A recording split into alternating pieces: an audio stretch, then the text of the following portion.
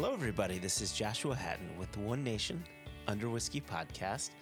I'm joined today by not just one person, but by two people this day. I'm joined by the one, Jason Neal, Patrick Harris, Johnston Yellen. G'day. Welcome, Jason. Thank you. Feliz Navidad. Philippe Penavon. This guy gets it. And the one and only, the inimitable Jessica Rabbit Lomas. Welcome, Jess. I was just holding for applause. Why, thank you. Thank you very much. I like that you do that. Every once in a while, you give me suggestions. It's like, can you make sure that you, make my voice echo here? Or, the global shipping logistics thing. So you give me, little pointers on where to put bits of audio. So I'll get some applause in there for you. It's because sure. I listen to too many podcasts where they put sound effects in. It's also actually really a hangover from being a child. When I got to secondary school, in our music class, they used to have these, once a month, they used to get out these Casio keyboard things. Yes. One year, somebody donated a whole bunch of them, and they all had sound effect buttons, which instantly, when you're a 12-year-old boy, is a thing you can't stop just messing with. And our teacher used to go absolutely bizarre. I feel very sorry for now as a grown-up. The teacher probably was my age, but people were like, oh my God, he's so old, complaining about these buttons. But the worst one was, there was a button that said DJ, and then it changed all the keys into different drum beat sound effects. Oh, yeah, nice. So every so often the class would go quiet, and then it would go DJ. And then somebody would, and that was instant detention, and you weren't allowed back into keyboard class. So I just love all these sound effects. My favorite part about that is you led with, as a kid with a hangover. It sounded like you got a hangover as a child. Yeah. Oh, very, very much. When you worked down the mines like you did when I was growing up, you had to have a good strong stout for breakfast, something to get you going. And if you'd had one too many of the evil gins, then DJ music class the next morning, terrible. Really difficult. Wow. All our Yorkshire listeners are nodding their heads while nursing their daily hangover. So, here we are, lady and gent. This is season 7, year-end episode, where, what did we discuss? I know we it's funny, this is the 7th year doing it, and I always forget all the things we do. So I know that we talk about what our favorite single cask nation whiskey is. Indeed. Right? Indubitably. And that is, US release or rest of the world release. Mm-hmm. We talk about our favorite non-SCN whiskey. All of this is true. Mm-hmm. And then our favorite our favorite One Nation Under Whiskey episode or interview. Is there anything beyond that we discussed? That's it. I was thinking this morning that in our general conversation, I'd be intrigued at your favorite event that you either attended or poured at in 2023. Oh, that's interesting. Can I add one other thing? So, favorite event. Mm-hmm. I'm going to add, and this may be controversial, it may not be, but I would like us to add a distillery that has turned your head this year. Now, they don't necessarily had to have, been your favorite pour, but whether they're doing something, they've had a number of releases, whatever, just a distillery that's... I already have an answer, and it's brilliant because you've pulled my answer from one category that I was shoehorning it into giving my answer its own category. So thank you, Joshua. Thank you this day. This is a beautiful Christmas gift. I'm worried I appreciate it. I'm worried that you two just not only helped each other when I am very much underprepared for this episode, and also you have created a complete list. Stop that immediately.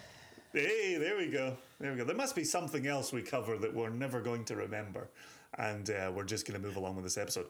Who knows if we're going to remember to return to the two things we've just added in the beginning of this episode. I'm writing a list. I'm going to check it twice. It's a list. Yeah, So we have our SCN pour, our favorite non-SCN whiskey, our favorite episode, our favorite event, and the distillery that has wowed you the most this year. Excellent. And I'm just going to call that note a distillery wow. And inspired by Extra Extra, we're going to get this done in a tight 35. Last year was nearly 4 hours. Are you guys ready for this? Oh No, my God. no, the audience is not ready for that. This is going to be regulation length. There's no extra overtimes here. I really enjoy this. I've had this discussion 2 or 3 times of very recent, that I love that our American audience, hello American audience, really enjoy how long these podcasts are. And I've speculated with a few people that it's to do with you guys drive stupid long distances. And so therefore it's like a nice continuum thing to have with you. Whereas people my side of the pond are like, we don't often drive accidentally to Manchester. Could you make the podcast shorter, please? We actually only wanted to go as far as Carlisle, but we couldn't stop because the episode hadn't finished. But I think for Christmas, this could work because, I don't know about you, but over Christmas, I definitely get to periods where I've had enough of the fam and I have to leave the house. You just pop the podcast on, do a little walk around the village to probably one of the several pubs in my village. Have a little pint, pop your headphones back on, walk home, feeling a lot better about everything. So I think this could work. This time of year may work for this. Public service. So 5 hours, guys. That's what we're in. 5. No, I tried to head you off in the past there. Is this why we're so popular in like down there? Because don't the Australians drive extra long distances? I feel like they do as well. I feel they do like, very, very long, 3 days in a straight line type driving. I'm sure I've seen a TV show with a comedian called Ross Noble years ago. Did like a trip around Australia, and I'm sure there's a bit where for like 2 days he's just driving on this same road, not turning, just going. Maybe I've imagined that, but I'm pretty sure I haven't. I think Australia is much bigger than we think it is. It's just because it's all the way over there, like you guys with your all the way over there driving. All right, let's get something in our glasses. Yes, yeah, please. So I haven't poured yet. What are we Are we pouring one of our favorites, or are we just pouring a dram? So I think we should open the category with our first individual pour, right? Let's start talking, because we've got 3 of us going through 5 categories. So I think we should probably make a start. Okay. So the question then becomes, is this our favorite non-SCN whiskey of the year or our favorite SCN whiskey of the year? I personally am going to choose my SCN, but I'd be perfectly happy if each of you wanted to zag while I am zigging. I think we should follow suit. I think we should stick within our categories. Let's line it up. Okay. Line it up. Okay. Normally I would want to go with favorite interview first or favorite episode, but I really want to get something else. Oh, you know really what? Let's do that. Let's just pour our favorite SCN and then talk about our favorite interview first. While we're enjoying that pour. All right, and then we'll circle back to what we were actually drinking while we're discussing interview. Yeah, because I like this. That's getting a little pour. It's in my glass. I'm getting a pour in here. Oh, Jess, you've got a handsome pour in your glass there. I was about to page HR though. got a little bit anxious. Ooh, Jess, that's a real handsome anyway, whiskey Jason. you got in your glass. Okay. All right. Who wants to lead? I absolutely. I said this in last week's extra, but or maybe in the last episode of One Nation Under Whiskey. Who knows when anything is said ever? And so I'd said the favorite episode of One Nation Under Whiskey is such a difficult pick because we don't put in any fillers. There's no interview where we say, well, that was bottom of the barrel, right? Don't need to worry about that one again, right? We always aim for a primo guest who will elevate the whiskey conversation, and then we get to the end of the year and we say, okay, now who was the best of all those terrific people? And so going back through season 7 and into the end of season 6, because we do this by calendar year. Oh, shit, that's right. Oh, I may need to relook. So as I'm going through the calendar year, I'm thinking, yeah, that was a great opportunity to talk to that friend or those friends, and that was a great opportunity to talk to a distillery that I'd wanted to talk to for a while, and there's a producer, and there's someone who mashes or malts. You know, it really was a year of highlights, but I have put my own feet to the fire. I have got Germaline on my wounds right now, and I have a selection, and I'm not going to announce it right away. I'm going to give the floor over to one of you two. Could you though just really quickly let our American listeners know what Germaline is, because it sounds like you've got an infection. Ointment, yes, antiseptic ointment. Okay. That is a famous tasting note in things like Goodlichigs. It's like a root beer kind of. It has a definite sassafras kind of quality to it. Yeah. Have you ever done that, Jess? Put the Germaline next to the root beer Jelly Belly? Wow. No, because I don't commonly ingest Germaline. It does. I have got a strange. That was definitely my granny's remedy to anything. Was Germaline. It's that if Absolutely. I imagine there's a good portion of people listening who's never seen it. It's this like really thick, and it's kind of like a really odd pink color. I don't know. They obviously color it. I think it's got some sort of zinc oxide in it, which is what makes it that color.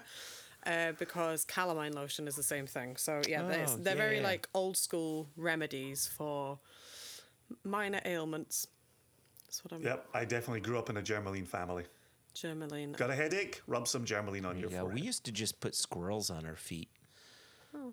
That would cure you. Just like, you got rheumatism? Just wrap a couple squirrels around your feet. And I forgot you grew up in West Virginia. Mountain Mama. All right, listen. So why don't I think it's likely the proper thing to do, the gentlemanly thing to do, to let ladies go first. So Jess, what would your favorite episode? So you mean I can already start with the patented Joshua Hatton incomplete list of things that I've liked?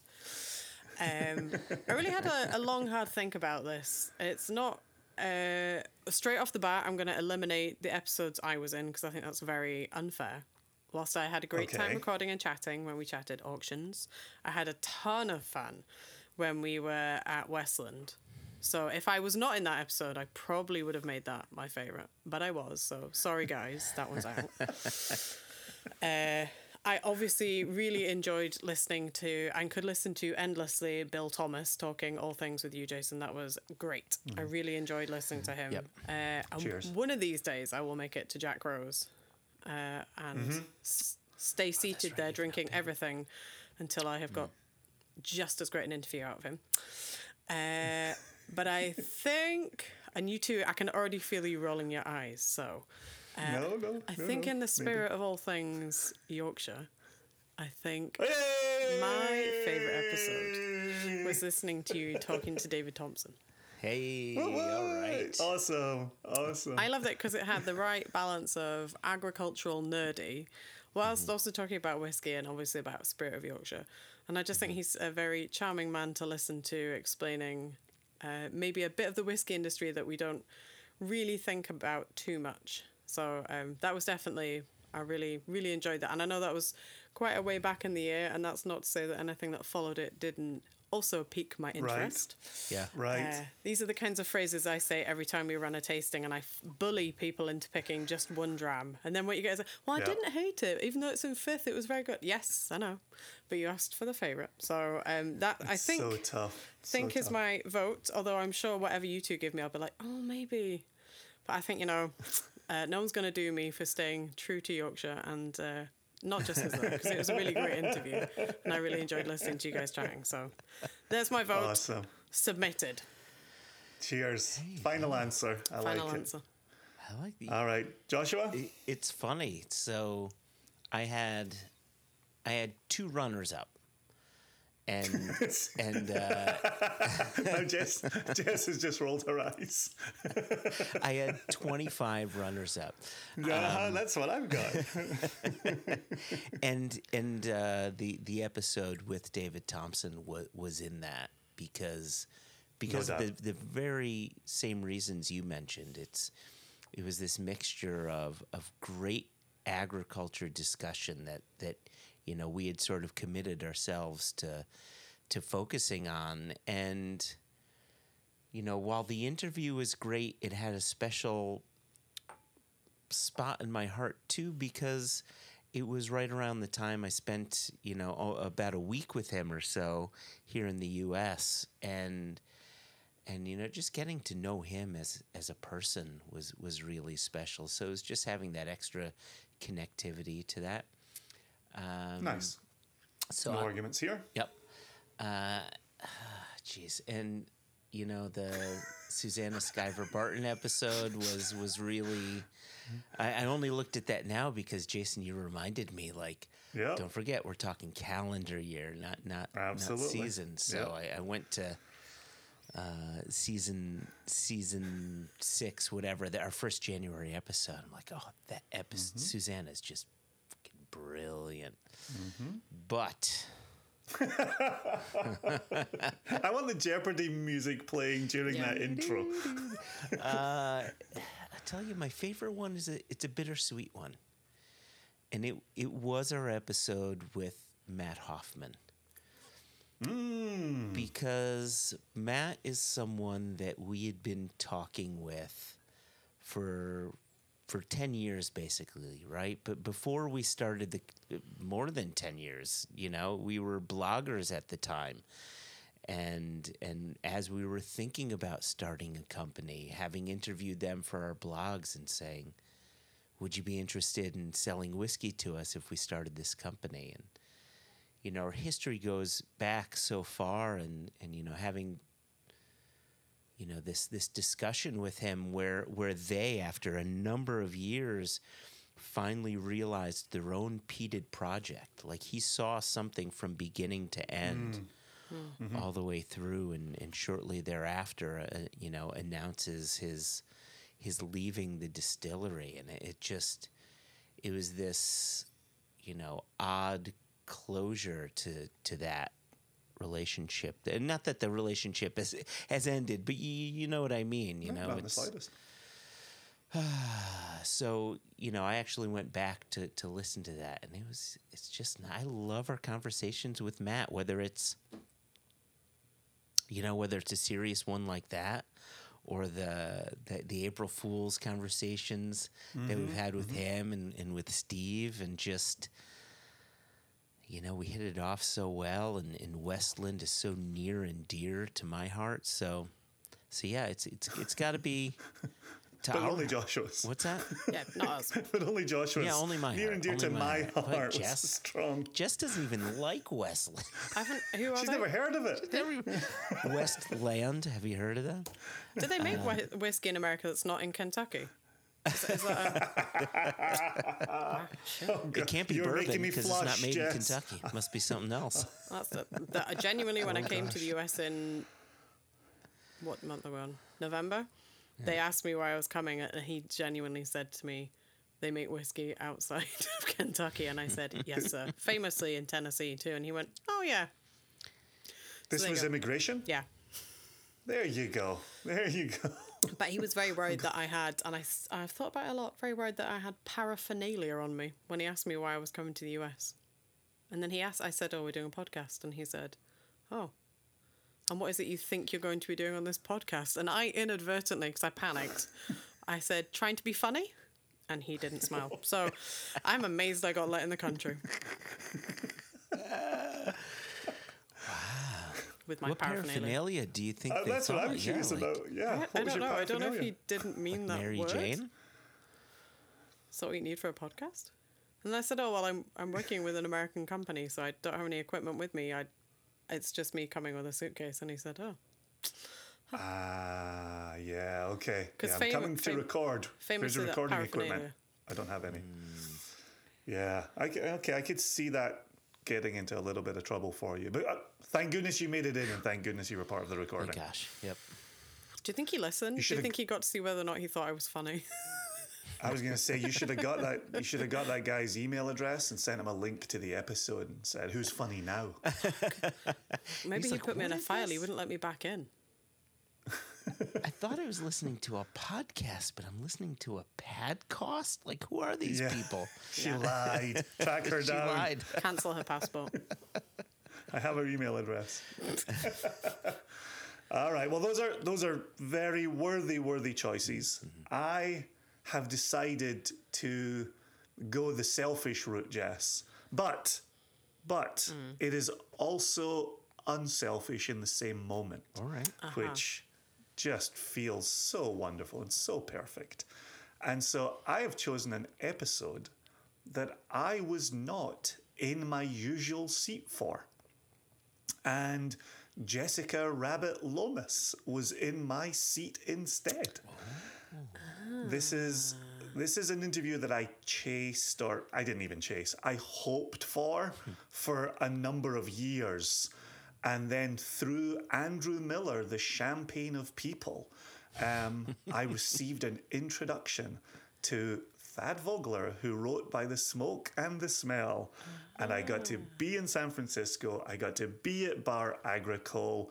I got to be brought an oat milk latte by the man himself to our interview from a coffee shop that his friend owns down the street. And we got to sit just one-on-one in a silent restaurant, just talking about the book, talking about the industry, talking about San Francisco. And I had an absolute blast. And Thad and I have continued to be friends since and occasionally text back and forth. And the episode dropped the day after my birthday and the day before Jess's birthday. That's very true. How often do you and I, Jess, get to talk about our end of June birthdays, living and working with these two early December jamokes? Not enough. I think for 2024 we can start a campaign to make the end of June very important. I think we should. There's nothing else happening. Everybody's finished from the fesh. Everybody's gone home. This weather for most people is starting to get a bit nice. Kids are starting to think about being off school. I think it's just a great time of year. I really think the beginning of December is very heavily overrated. Yeah, heavily. The thing heavily. is... This is great. We're totally ganging up now because there's two of us and only one of these early December birthdays. But no one's going to remember, like... People remember us because of the world famous, remember the 6th of December, right? Everybody knows that. So, like, remember the 27th or 29th of June. Like, that doesn't really, roll off the tongue. But we're giving you an option. We're giving you a long weekend. You're just providing a 24-hour one and done. Gone. I also like you, Joshua, and Jess, and naming episodes that she couldn't name, got to name some episodes. I do want to give a special thanks to Susanna. Yeah. Because I think her year in preview really gave us topics on which to hang our hats and nail our Pressy for season 7. And we did go down the path of talking more agriculture, and David Thompson is definitely up there for me. Oh yeah. So are the Onmac sisters. For sure. We spoke to one maltster off the record. We spoke to one maltster on the record. That was wonderful conversation as well. So I feel like it really influenced how we ran season 7, and I'm excited for the year in preview episode that we have talked about internally. Perhaps we told you, perhaps we didn't, Jess. But you are also going to be part of that year in preview episode as we talk with Susanna in 2024. So I thank you and a look forward, which I think this time is always about. So there you go. I will stop talking about episodes, but gosh, what a year. Yeah, I'm going to dust off my crystal ball for 2024. That's it. That is absolutely it. You know what we should do? I think we should continue drinking our favorite SCN whiskey. However, let's leave the whiskeys till the end. Let's talk about our favorite event. And then let's talk about the distillery that's wowed us the most. And then do the whiskeys. Okay, I quite like that idea. What if we weaved in a non-SCN pick along the way and then save the SCN announcement for the end? Okay. All right, so let's do...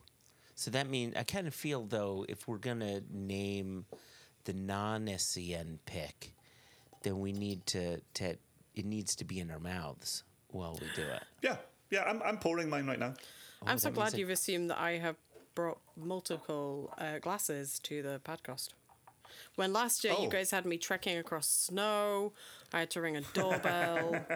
It was a whole thing.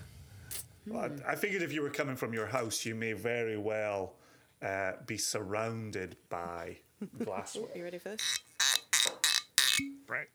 Ooh. So I have a problem, guys. Uh-oh. Just the one. My problem is my whiskey of the year, I don't have a bottle of it. But I have a bottle of my runner-up, and that's what I'm pouring. Yeah, you're okay I with feel that? like that's happened before, and we've talked to that. Oh, This sounds like a familiar problem. Okay, all right. And it is a problem, right? Absolutely. I'm No. heart and soul here for you. Nonsense. Terrible. Well, I also don't have any of my non-SCN picks. Because they're just too darn delicious. I've drunk them all. all right. That's fine. I think that's totally fine. I don't think we need to pretend that we have the winners in the glass. I do, so that's totally tickety-boo. But, Wah, wah, wah. but if you don't, let's just talk to that. I think that's perfectly fine.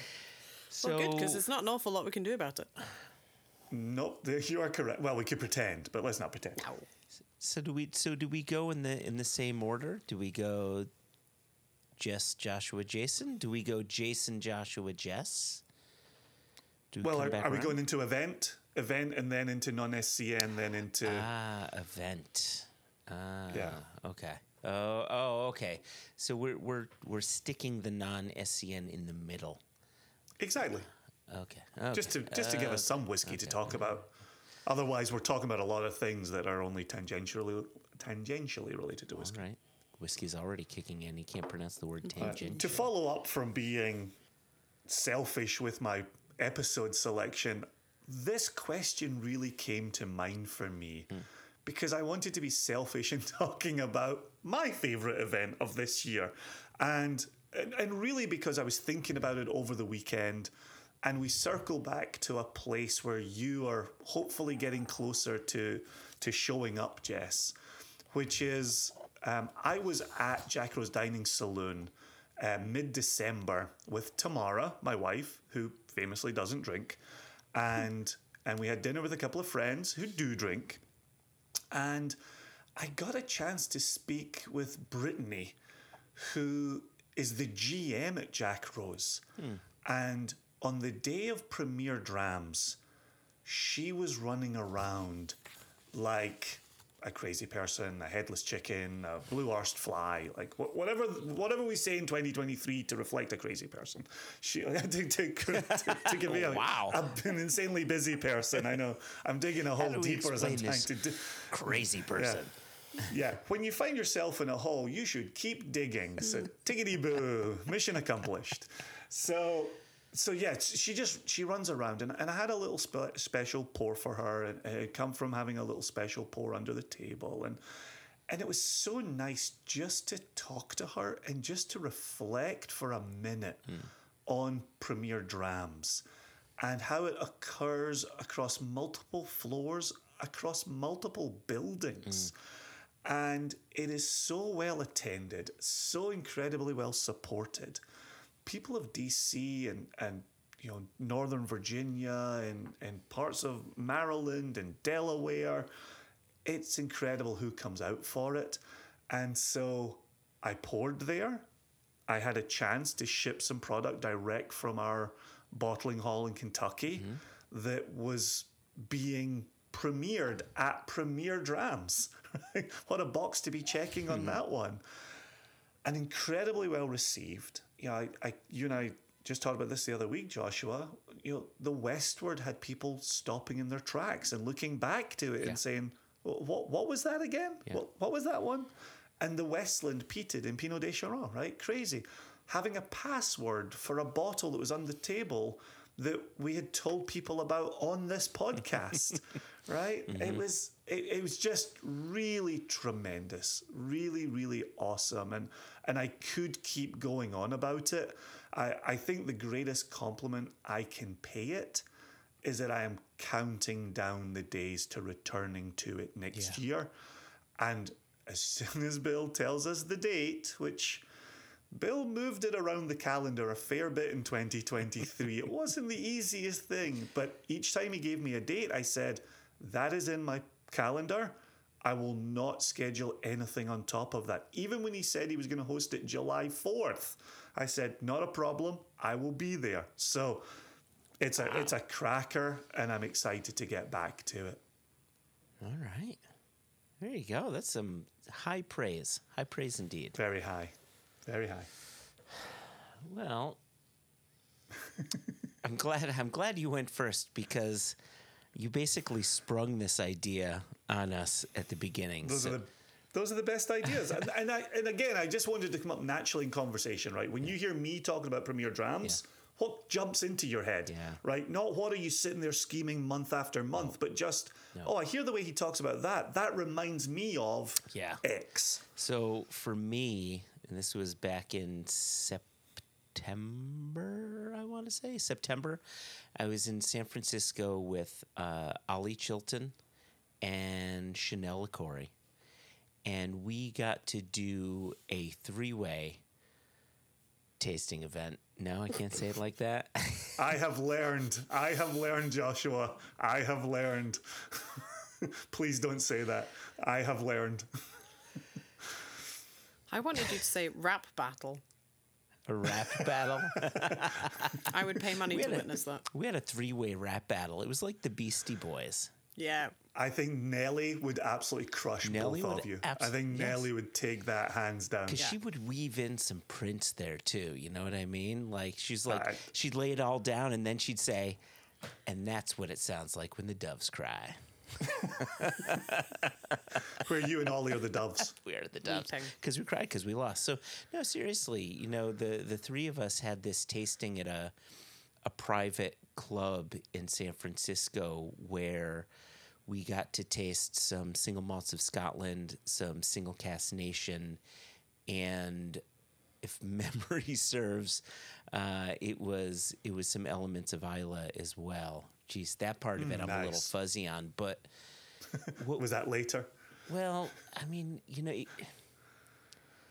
I was less focused on the whiskey and more focused on just the three. You know, it was this open room, and we were just sitting on couches, and people would come to us and say, "Hey, what do you have?" And there would be these times where you know someone would come to Ollie and say, "Hey, can I try X?" And he'd reach over to me and say, "Hey, do you have that bottle?" And we would just be passing bottles back and forth and, you know, pouring for people. You know, some people knew independent bottlers, really knew whiskeys. Some people didn't know at all. Mm-hmm. But what I liked about it is, you know, for me, these are two people that I look up to the most in the industry. To, you know, two of a handful of people that I really look up to. And being able to pour with them side by side as an equal made me feel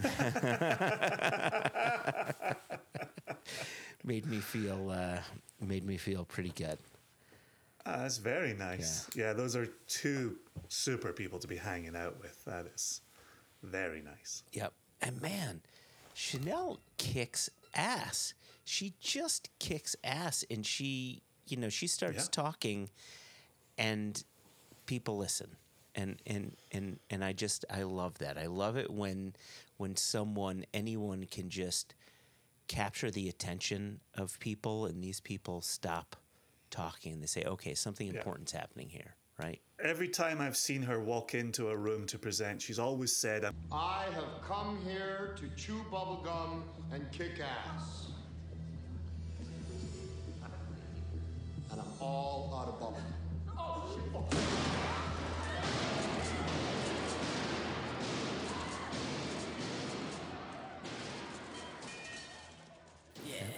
all out of bubble gum. And then she puts the That's a sunglasses movie on. reference, Jess. That's from a movie that you 100% have never seen. Try me. Have you seen it? Joshua? What movie is it from, Jess? I have no idea. There's a Scotsman who's the lead actor in it. Rowdy Roddy Piper is not Scottish. He wears a kilt. Yes, he does, and his name is Rowdy Roddy Piper.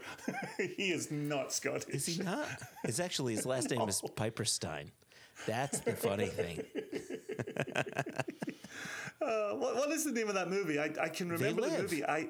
They Live. I've seen that movie all the way through a couple of times, maybe multiple, but because my brother and I loved WWF at the time, and getting a chance to see Rowdy Roddy Piper in a movie, absolutely not my kind of movie, but I love him in it. So good. And one of the things that I loved about this movie too, it was a John Carpenter movie, if I remember correctly. Shit. Oh, really? I think couldn't so. have told you that. I think so. And if you pay attention, there's these scenes where he just focuses in on the eyes. And the people are just like looking around, and it sort of directs you to the next scene. When someone looks to the right, and, that's your cue to like, and they're going to look over there now. And I loved it so much. And Jess, you need to watch this movie. It's such Jess. Such a great movie. I definitely know the line. Hate it. Definitely know the line. I'll hate it. Wow. Of the 3 films I've ever seen. You'll love it. After Sweet Scott made you watch all the Star Wars movies and episodes, and now here you are being told to watch They Live. I'm not dead. I mean, I made it to the end, right? So enjoyable. It's a great movie. The story is fantastic. Okay. They Live. Oh, please watch it, Jess. Please tell us what you think. Maybe I need Even some if you hate it. cheerful festive viewing, because last Christmas I made the mistake of watching The Banshees of Inniskillen, which, let me tell you, is not the festive jollities you're hoping for. After I'd finished watching it, I went back to where my family were, and I was like, anyone for a drink? Can you say all of that again, but sing it as if it were a Wham song? No. Last Christmas, I watched this movie. Yeah, you know the exact point Joshua stopped listening was when the Wham started playing in his head. And it was after the 2 words, last Christmas, and he was gone. He had left the conversation at that point. Did we accidentally just Whamageddon people? We totally Whamageddon people. I did We're not. We're going to Rickroll people a little later. Podcast listeners, please don't hate me. It was all Joshua. Yeah, we have the Banshees of Inisherin on our to watch list, but how do you find the right time to watch There is no right a movie time. that has that type of advanced billing? And afterwards you need to watch, like, I don't know, Barbie or something totally 100 miles the other direction at first. Or they lived. Okay, right. They Barbie. All right, what was your event, Jess? I'm really curious to see your hear about your selection. It's quite difficult because there's been a chunk of events that we've done that I've really enjoyed. And I started thinking further back in the year, because it's very easy to just think of, I feel like the second half of this year has vanished really quickly. Yeah. So 6 months are missing. I tried to go a little bit further back than that. The first bit of the year was a little bit quiet for us, but I definitely it all started kicking off, I suppose, when we kind of got to the end of May. So the first events I was really enjoying pouring out, I would say, would be with our friends, the Watts of Campbelltown. Oh, nice. So the Watt Whiskey Festival is a great fun little stop off. There's always a bunch of people. I got to hang with a chunk of other indie bottlers, which is always fun, including our good friends at Claxton's. That was fun, being on a table next to Martin and Tom. And we had a ton of fun as well afterwards. The after party is always really great fun. But because people who come to the Watt Whiskey Festival obviously I would say maybe a little bit more well-versed in whiskey. So they come with a different set of questions, which is always fun to answer. And we were pouring some really tasty stuff. So that would be on my short list. I also had fun. Wait, that was the short list? That's not the selection. Oh, I thought that was the selection. Okay, no. Well, listen, if you want a short list, that's fine. Gee, well, it depends if you want this like Oscars style. I'll tell you the nominees and then I'll tell you the winner.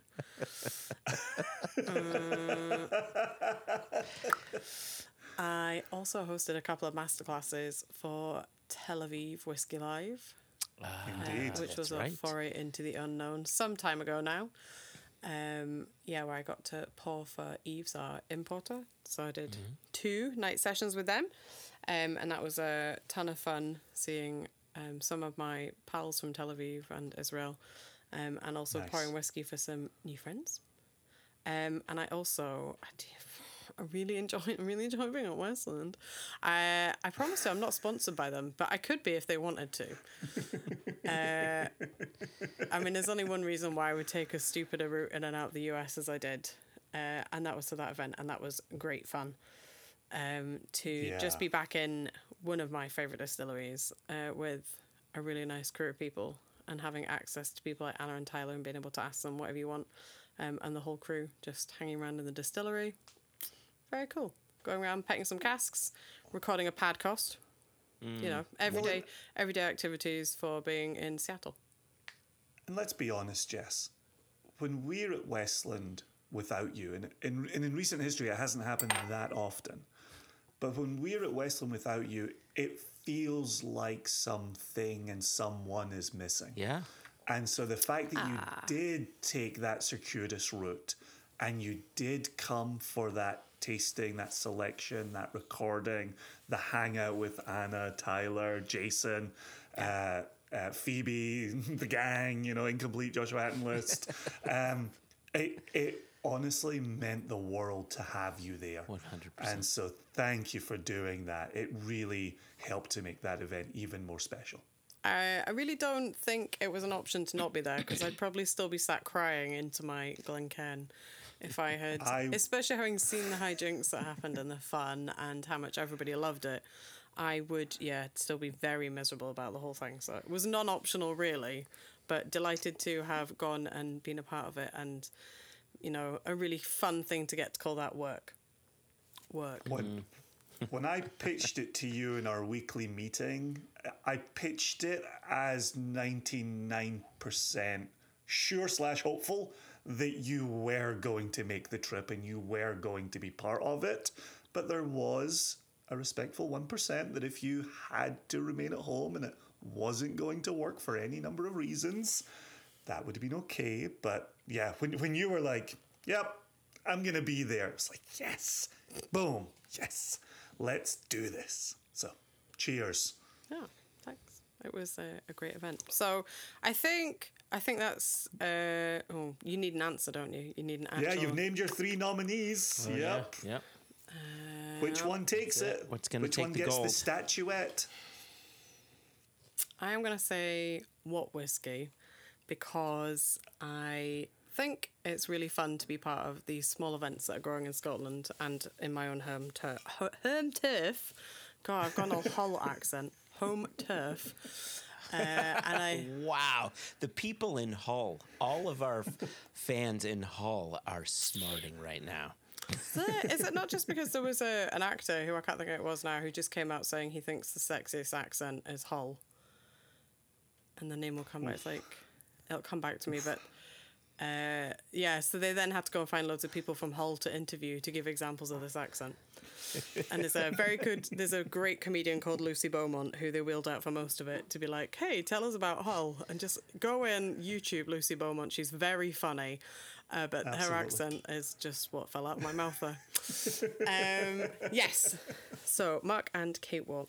I think it's really fun to be part of an event that's run with friends and pouring for people who are so attentive and interested. And because of the positioning of the time when it is, It's people who have a love for Campbelltown whiskey. It's got people who are excited to go to Islay. It's just got a really great buzz about it. And everybody's kind of like G'd up and excited to try some whiskey and what are you pouring and come and tell us a bit about yourself. So I think it's a ton of fun to be involved in it. And it was a great way for me to kick off my week on Islay. And to have spent a couple of days crashing around Campbelltown too, so that's where my vote. But I think that goes. that vibe that you describe is exactly my experience at Premier Drams, which is nation members across multiple floors and multiple buildings are making a beeline for Single Cask Nation to taste what's on the table and to ask questions, right? And it's a chance to eyeball members of the nation who are supportive online or in retail stores who you don't normally get to eyeball. And so I love the fact that all three of us are talking about a very similar vibe, right? All three of these very special events were made by the people who are around us. Yeah. I really love that part of it. Not one of us, maybe to our detriment, not one of us has talked about sales, right? Not one of us has talked about how bottles got shifted on the back of it. There were some really awesome people that I got to spend some time with pouring really good whiskey. Are we meant to sell things at these tastings? No, we're not. We're not. Okay. Let's not, in our end of year, let's not change our ethos. You let me get all the way to 2023 and then you said, you know, there's actually something you're supposed to do with these bottles. Wow. Wowzers. It is interesting. Our accountant does call us into his office at the end of year. I thought it was just to share a dram. Who the heck knows? Move on quickly, run away from this. So I think that covers nice events, nice fun things. Yeah. I think it's people both sides of the table. It's not just the people you're pouring with, but it always eases the pain, especially if it's if a festival is a long day, which let's be honest, some of them are long days. It can make your time go by much faster if you've got like fun company either side of the table. And I've always said it way before I was Single Cask Nation. One of the things that always stood out for me about the Jubilee, and I'm laughing because this will trigger a whole bunch of people writing in about the Jubilee. Thanks, Jess. You're welcome. Was the attentiveness of the people who were looking after you. I felt as much a guest pouring at the Jubilee as I think the people who were enjoying imbibing in the whiskies responsibly. Yeah. And I think that's amazing. And I think Julie and the crew at Glasgow Whisky Festival definitely deserve a shout out for that because they have a whole army of volunteers who do a great job of making sure there's a never-ending round of teas and coffees, water jugs being refilled, snacks coming to the table. You know, like that's the kind of thing that makes me really glad to be taking part in a festival is that I feel a little bit looked after as well. That's nice. That's nice. Please address all Jubilee comments, questions and concerns to Jessica Lomas at info@singlecasknation.com and we will just forward them straight on to her. So. Everybody listening to this podcast knows to find me at jess@singlecasknation.com. What you don't know is that I've got a GoFundMe starting for the Jubilee. And you would know that if you're on social media. She's gone Jubilee on us. What are we covering next? So we are, yes, let's get off the Jubilee here. No. Which we loved. Though, having said that, watch this space. Now I'll move on. All right. So... Please address all questions, comments, and concerns to Joshua Hatton at info@singlecasknation.com. So now that we've gotten our favorite episode out the way, and the favorite event, done with it, right? That we were a part of, out the way. We are now ready to discuss our favorite non-SCN whiskey of the year. Now, Jason, here come the rules. So I want to make sure of the rules, right? So in the past, it has been favorite whiskey that was released this year, but then we hit some speed bumps. Or not speed bumps. We've hit some obstacles, a year here, a year there, where we said, but wait a second, I didn't try anything that was released this year, but I did try something that was released a couple years back that I tasted only this year. and therefore it's a new whiskey to me. And so, yeah, we've definitely gone down that path. I was thinking about this rule or this addendum, in thinking about we can't pick anything from your birthday party, like from your whiskey. Come on, we can't do that. Why? I mean, they were all opened brand new. Yeah, come on. Let's leave it open, Joshua. Whatever you've tasted this year that took it for you, I will not. What do we say in our house? I will not yuck your yum. So whatever your yum is, please feel free to share it with our very dear Podcast listeners. So I had 2 runners up. No. Come on. No, 3? No. 3. 5. No. 5. Nope. Four. Nope. No, listen, I held my own feet to the fire for podcast episode. So we will do winner and solo runner-up. Okay. He's getting meaner as this episode goes on. Let me I give learned you from last year. Let me give you the tasting note, because remember, I don't have the whiskey that won, but I do have the runner-up, and man, were they close. Okay. All right. Okay. So you're going to give us notes for the runner-up, and then you're going to tell us what it is, and then announce the. So the notes on this, on the nose, you've got a bit of. There's a coastal quality coming on here. Mm-hmm. All right. Mm-hmm. But a sweetness, like almost like crushed apricots and creme fraiche. Mm-hmm.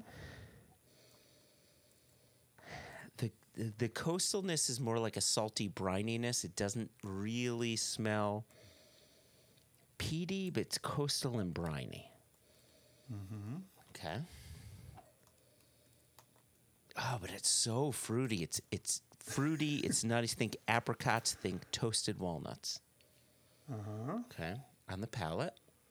Uh-huh. And he tasted this year for the first time. Okay. Okay. So it's not the Imperial that got him into Imperial. So we know we can take that out of the consideration. There's a bit of spice coming from the get-go, from beginning to end. There's spice straight down the middle of my tongue. Mm-hmm. And again, it's coastal, and there's a bit of smoke, but it's delicate. It's so delicate. The most painful. Oh, okay. I've got a bit of a guess. I know that I'm racking my brain in what we went through on that Friday night, and those brain cells did not do well that night. So this is, but I think I know. You keep saying the word delicate enough times. So this was not tasted that night. This was not tasted that night. Clang. Because you weren't allowed. So listen, an Impex bottle. My other runner-up was this bottle of Pinch, and you wouldn't let me talk about it. Ben had me guess the Pinch from the 50s. And then his winner was an M&H from the Impex portfolio. So Joshua can tell you a lot of things, and he can zig and zag within his own answer. So I also like that we think he can remember what he drank on the Friday night to know that it wasn't on the table. I know they all got put on his desk and not on his shelf, so I figure he had something within easy reach. Okay, so this wasn't tasted on the night. Yeah, is it? So this, I'll narrow it down for you. This was a U.S. only release. It is cask strength. Got it. Okay. It is a single cask. Okay. Is it from an independent bottler? It is not from an independent bottler. Is it a distributor or importer exclusive? I know you said American. Is it as wide as that, or is it within key states? It's more pinpointed. And I will say, I broke one of my own semi-rules in selecting this. Right, so I think this is from one of your top 5 distilleries. It is. But when you said single cask, I panicked because I don't think the thing that I was going to pick is a single cask. Yeah. Were you thinking Arden America? Boom. Jess? Yes. Yeah. Arden America was excellent. Arden America was beyond excellent. It's not a single tasted in such a special way. Yep. with all of us in Elgin. But is it a single cask or is not? This is a single cask. Yeah, in Art America, it was not a single cask. It was not, no. But yeah, I agree shit, with. Man, was that a special pour? Oof. But no, this one. Hey, here, let me give you how would you describe this color? Yes, Jason, tell us what colour you would call this. This is no Yes, Mr. sanguine Colorblind. copper. I purposely stayed quiet so you could give the colour, Jess. What would you say? Yeah. It's a reddish blonde, is it not? Yeah. I would call it honey. I would say clover honey.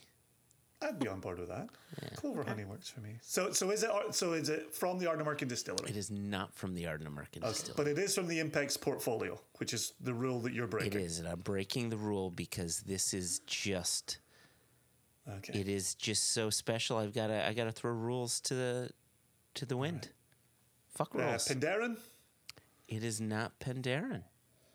M&H? All right, now you're just naming names. Think about the tasting notes. But that got us to Ardnamurchan, and that didn't work. So now we're zigging in our own response to you zagging. Should I just put you out of your misery? Yes, please. No.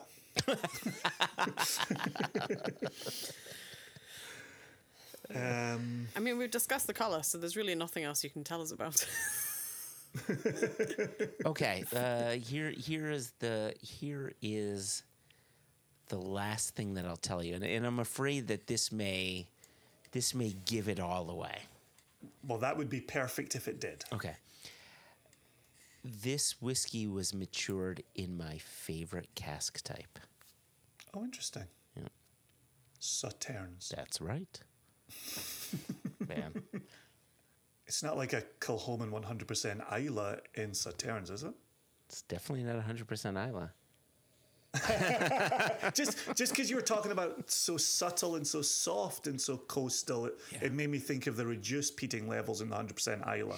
So it is a Kilchoman? Yeah, so here's the thing. So it is a Kilchoman. This is the Kilchoman for warehouse liquors. Single cask? Yep, 10-year-old single cask celebrating the 40th anniversary.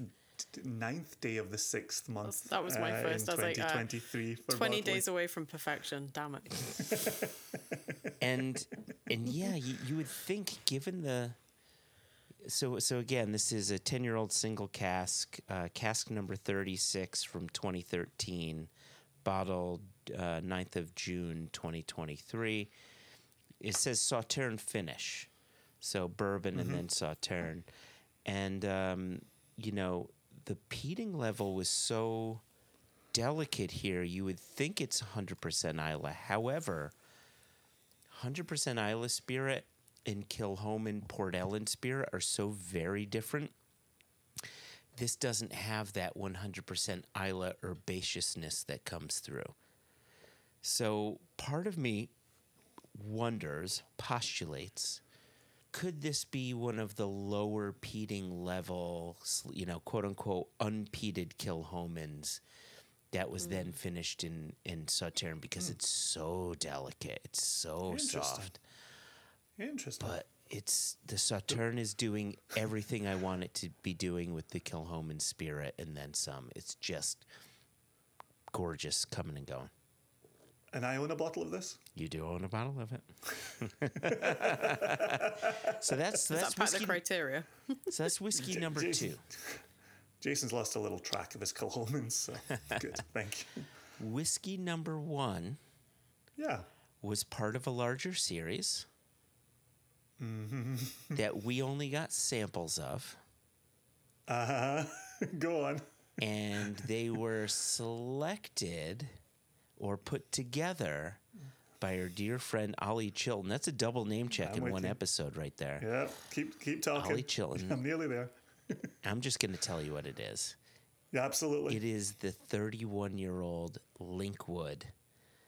That was Lady Macduff. She was Lady Very nice. That was a cracker. Absolutely. Yeah, absolute cracker. Right. Now, it was between that and Menteith, but Lady Macduff just won out. Just gorgeous coming and going. Yep. Very nice. What a couple of little cracking options there. Okay. And that bottle is Jessica Rabbit 750 Lomas. pounds. That's why I don't have a bottle. We will return to this theme momentarily. Go on, Jess. Very heavily influenced in this nomination series for me. This is really tricky for me because I've drunk tons of stuff this year. Calm down, don't ring my bell. Some of which has been really magical. I just did a stint of whiskey judging, and because the results are not back from the World Whiskey Awards, I still don't know what some of the things I've put a little earmark next to that it will be the spring before I get the opportunity to ask very kindly, please will you tell me what these are, because there were some absolute belters in there. So that's one of the most frustrating parts for me, is not knowing what the samples were. That really annoys me. It makes it much more impartial, of course, but very frustrating to drink something and be like, I would really like a bottle of this, to be told, can't tell you. So I've had a little head scratch. I was thinking about things that I drank again earlier on in the year. There was a couple of really cool things I got to drink during the Fashil on Islay. The first thing that I thought that was pretty awesome was the first public and a sort of, I don't know if I can call it a release because it wasn't a release as such, but the first public pouring of Bowmore. David Turner's been working on a 100% floor malting project, which I've been hearing about for a long time and how good it is.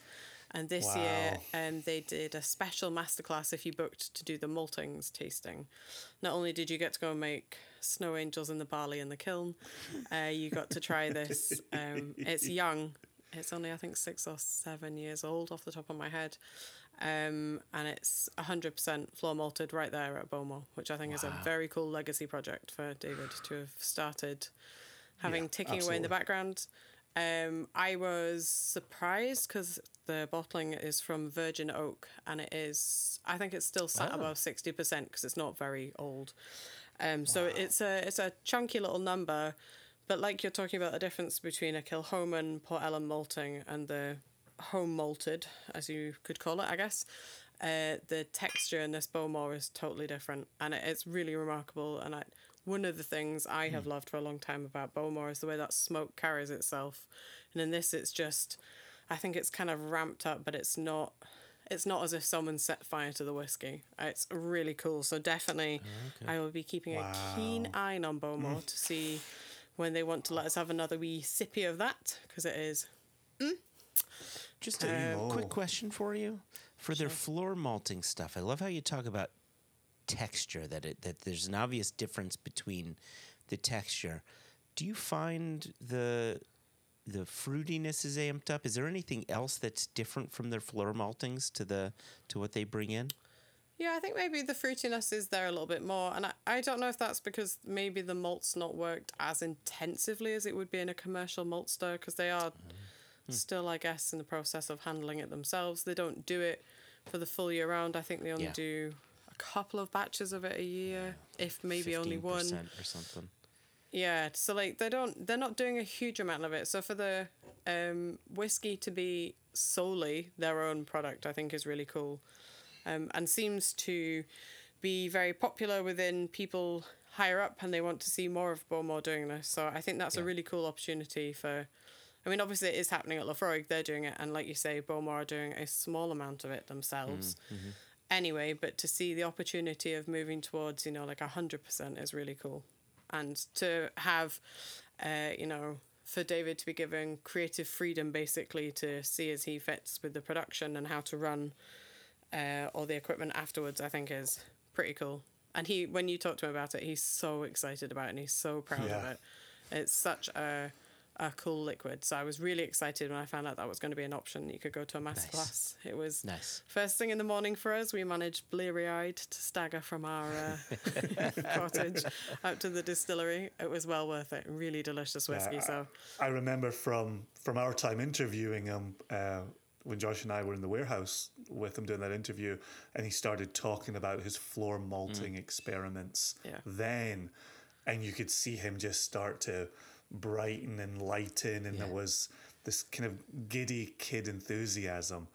which I love seeing in people who have the opportunity to play around at distilleries in the way that we don't. Yeah. And so that really resonated. And so to hear you talking so highly of those experiments is really cool, Jess. And it's I'm really, really excited for that. Yeah, it's young whiskey, so I was ready for it to be like an exciting work in progress type, forgivable, that you can see where it's going, that you're really there for the story rather than necessarily the end product. But I tell you, I just was really blown away by it. I was really impressed. I do have a bottle of it that we haven't cracked.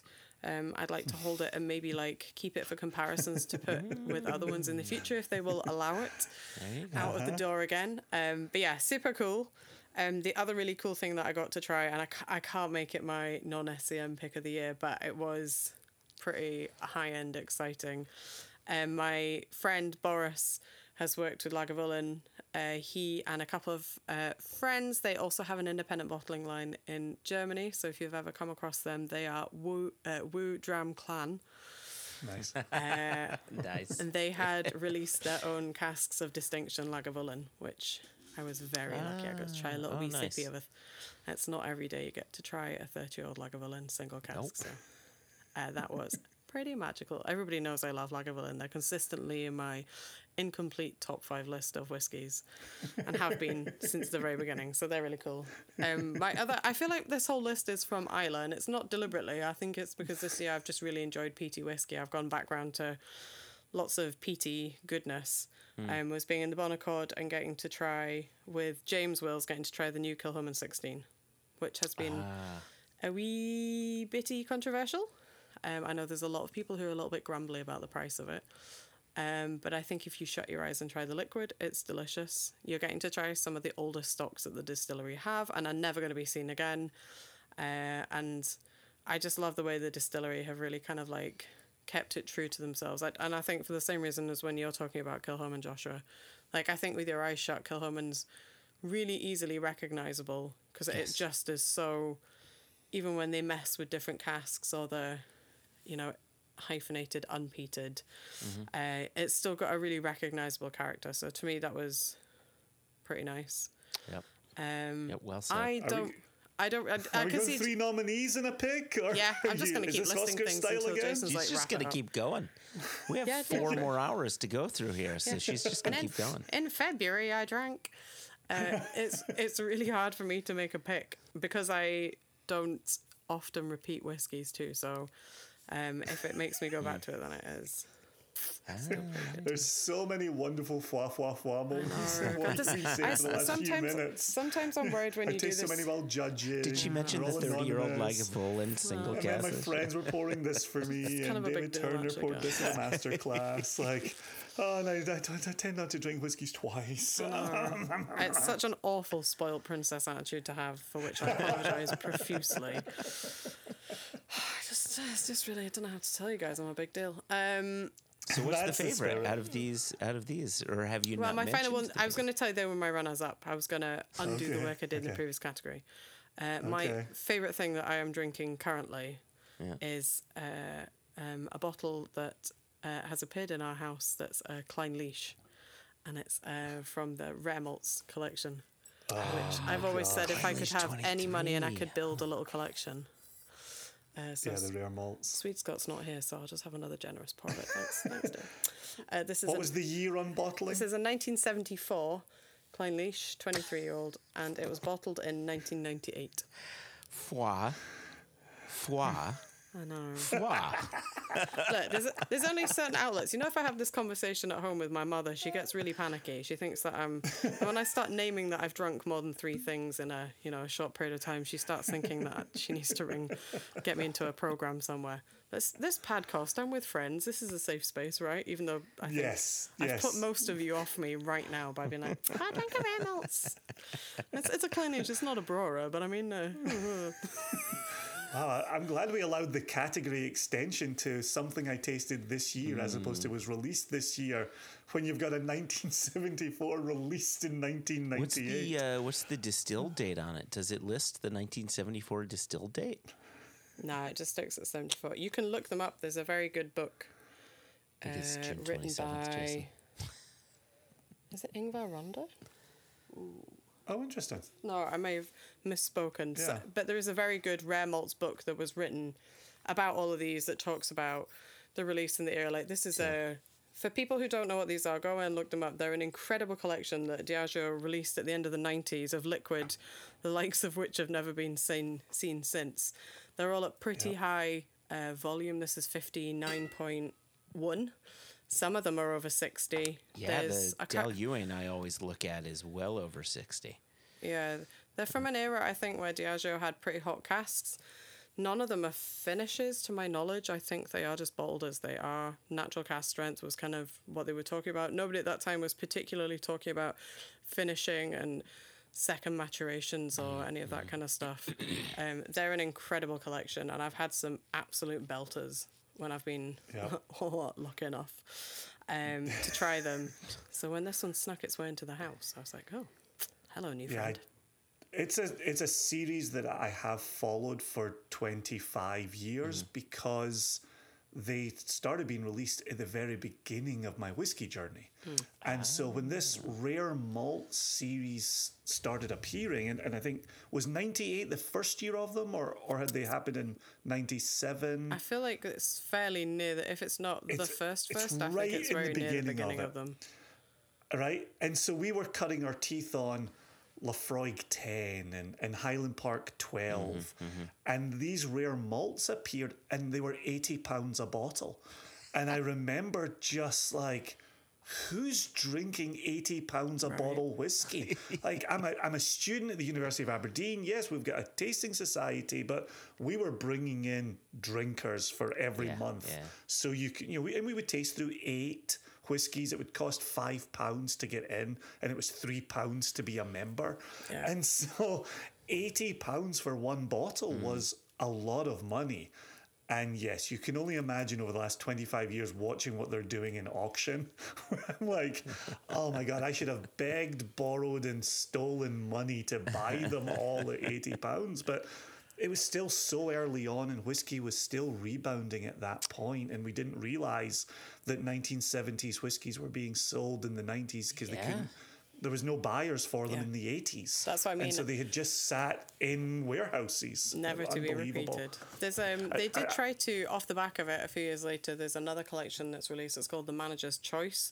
That is very much in vogue of this, but it's not... Yes. It wasn't half as successful. It was released at already adjusted pricing, should we call it? The book, is written by a gentleman called Ulf Buxred, who... Oh, yeah, I know that name. Has written a few other whiskey books. But yeah, if you ever get a chance to read the books, well worth looking at, just for having the collection, because not all of the whiskies were repeated. There is actually a couple of bottles, I think 2 or 3 different ones that were released just for South Africa. There are ones that went to the US. So it's quite an interesting seeing at the time where whiskey was being sent to, what markets. The only bit that's a bit sad about them is they do suffer from 90s Diageo corks, which means that they're terrible for evaporation. If you see them in auctions, and I used to see them a lot, the levels can quite often be in the shoulders or like below, and it's just because the cork quality was crap. So the evaporation's pretty high, and you can see it on the foil. Sometimes it looks a bit bubbly. It doesn't mean anybody's messed around with it. It's just because these high ABV whiskies are actively trying to escape out of the bottles. So yeah, you can lose a little bit that way too, which is sad because they're very cool. So that's my cheating non-SCN release of the year. Yeah, Jason, follow that.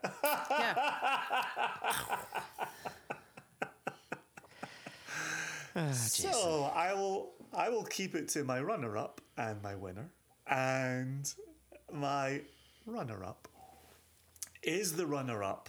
And I knew when I tasted it, it was my runner-up for the year. The flavor profile is such.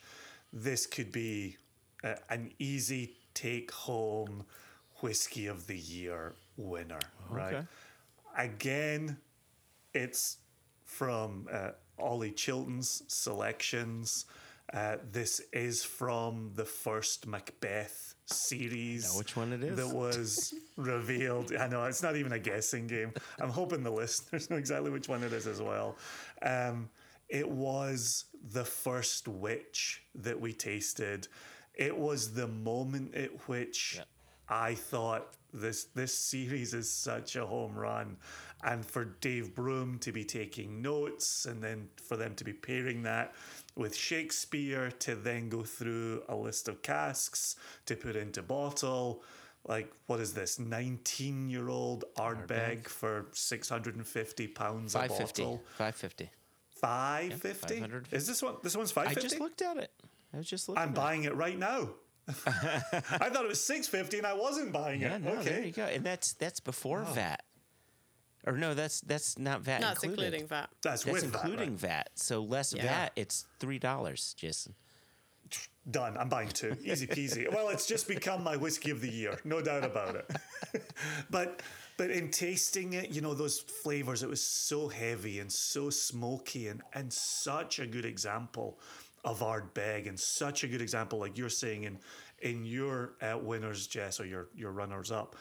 Like, it's just what Islay can do so well, and I was absolutely in love with it. And I do have my little half sample bottle. Oh, I do have half sitting in front of me, just if it needed an emergency pouring. So we. So I have mine too, but mine just say like sample 1, sample 2, and I don't remember which one is my Linkwood, but I have it here.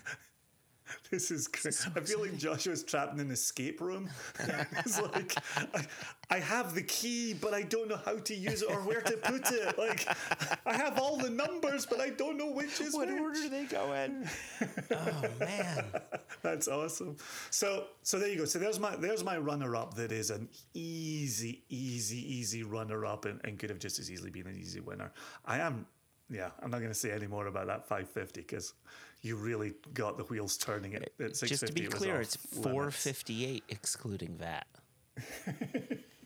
And my birthday just passed. It's going to get cheaper and cheaper. $4.58. Wow, I should have bought it in the US.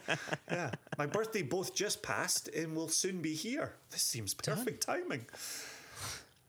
All right, my winner is also a very easy one because I've talked about it all year long. However, I did discover in Connecticut that it is not without controversy. So, how to describe this? I tasted this with the person who selected it, with the person who bottled it, with the person who's selling it, and I thought, it's a distillery that I love in a style of cask that I'm not overly excited about. However, I do love the spirit that is connected to said cask. And when I tasted this, I thought it was absolutely exceptional. It's bright, it's fruity, it's spicy.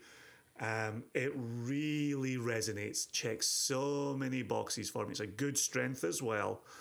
And then I found out in Connecticut that a couple of people for whom I have spoken so highly of this bottling, it didn't resonate in the same way. And and listen, we've all got different palates, right? There are some things that resonate in different ways and some that hit in different ways. Totally fine, right? And it's totally fine that Jess Lomas and Michael Nolan experienced this whiskey differently than me. And Swede Scott. Don't let him out of it. Oh, wow. He at least had the sense to keep quiet.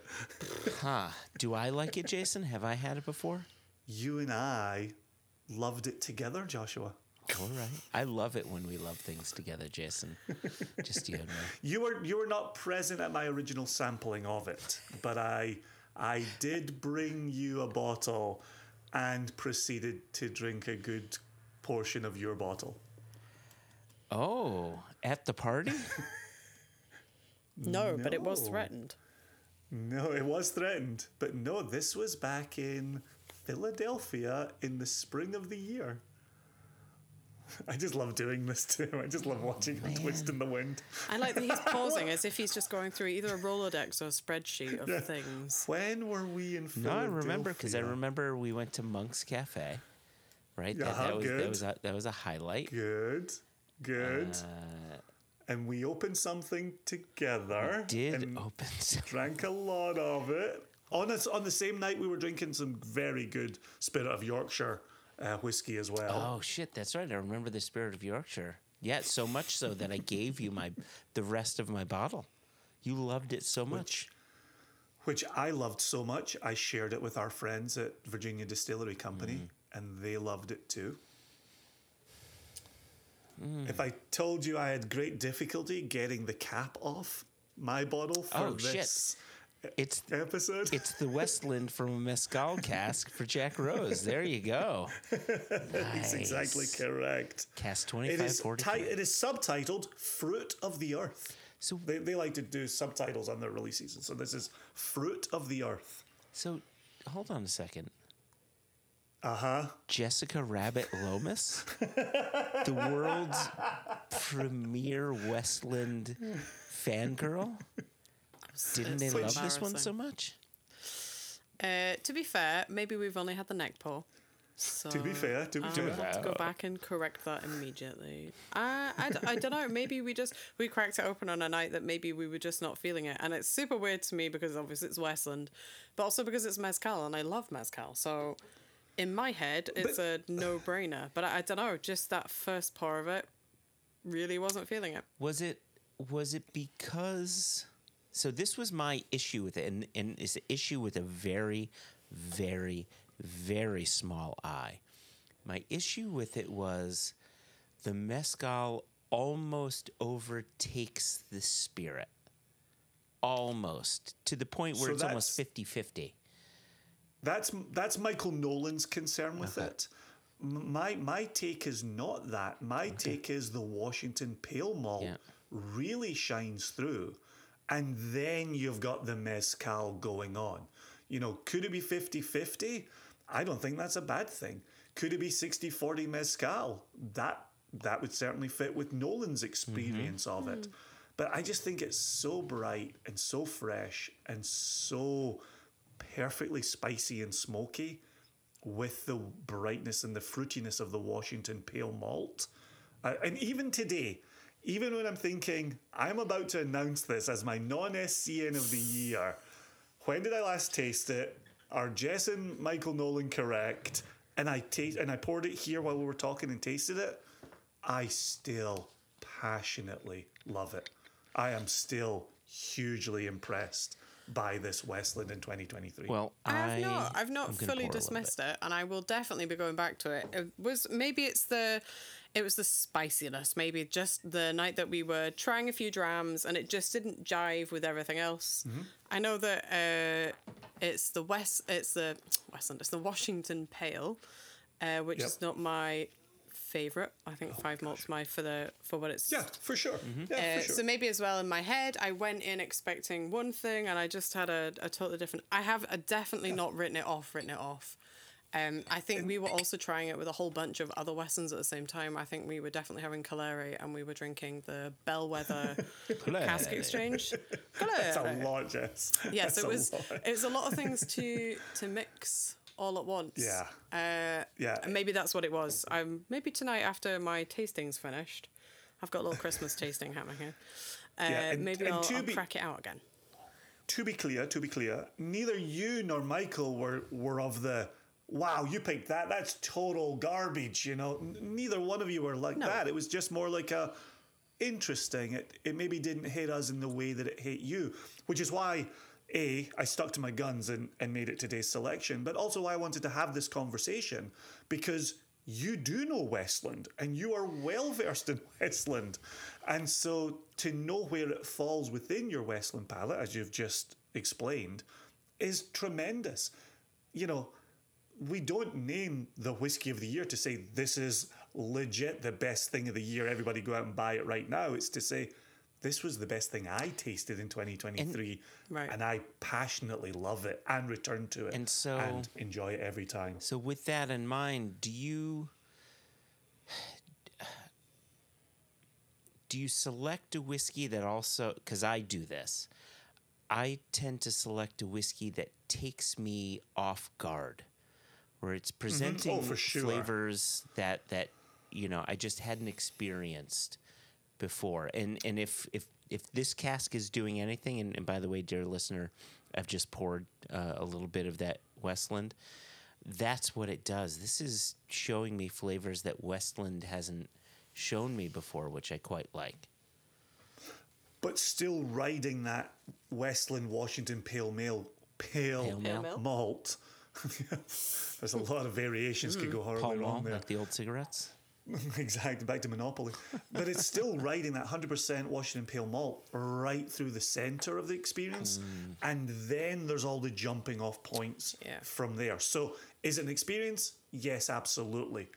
Is it a really good whiskey? To my mind, yes, absolutely.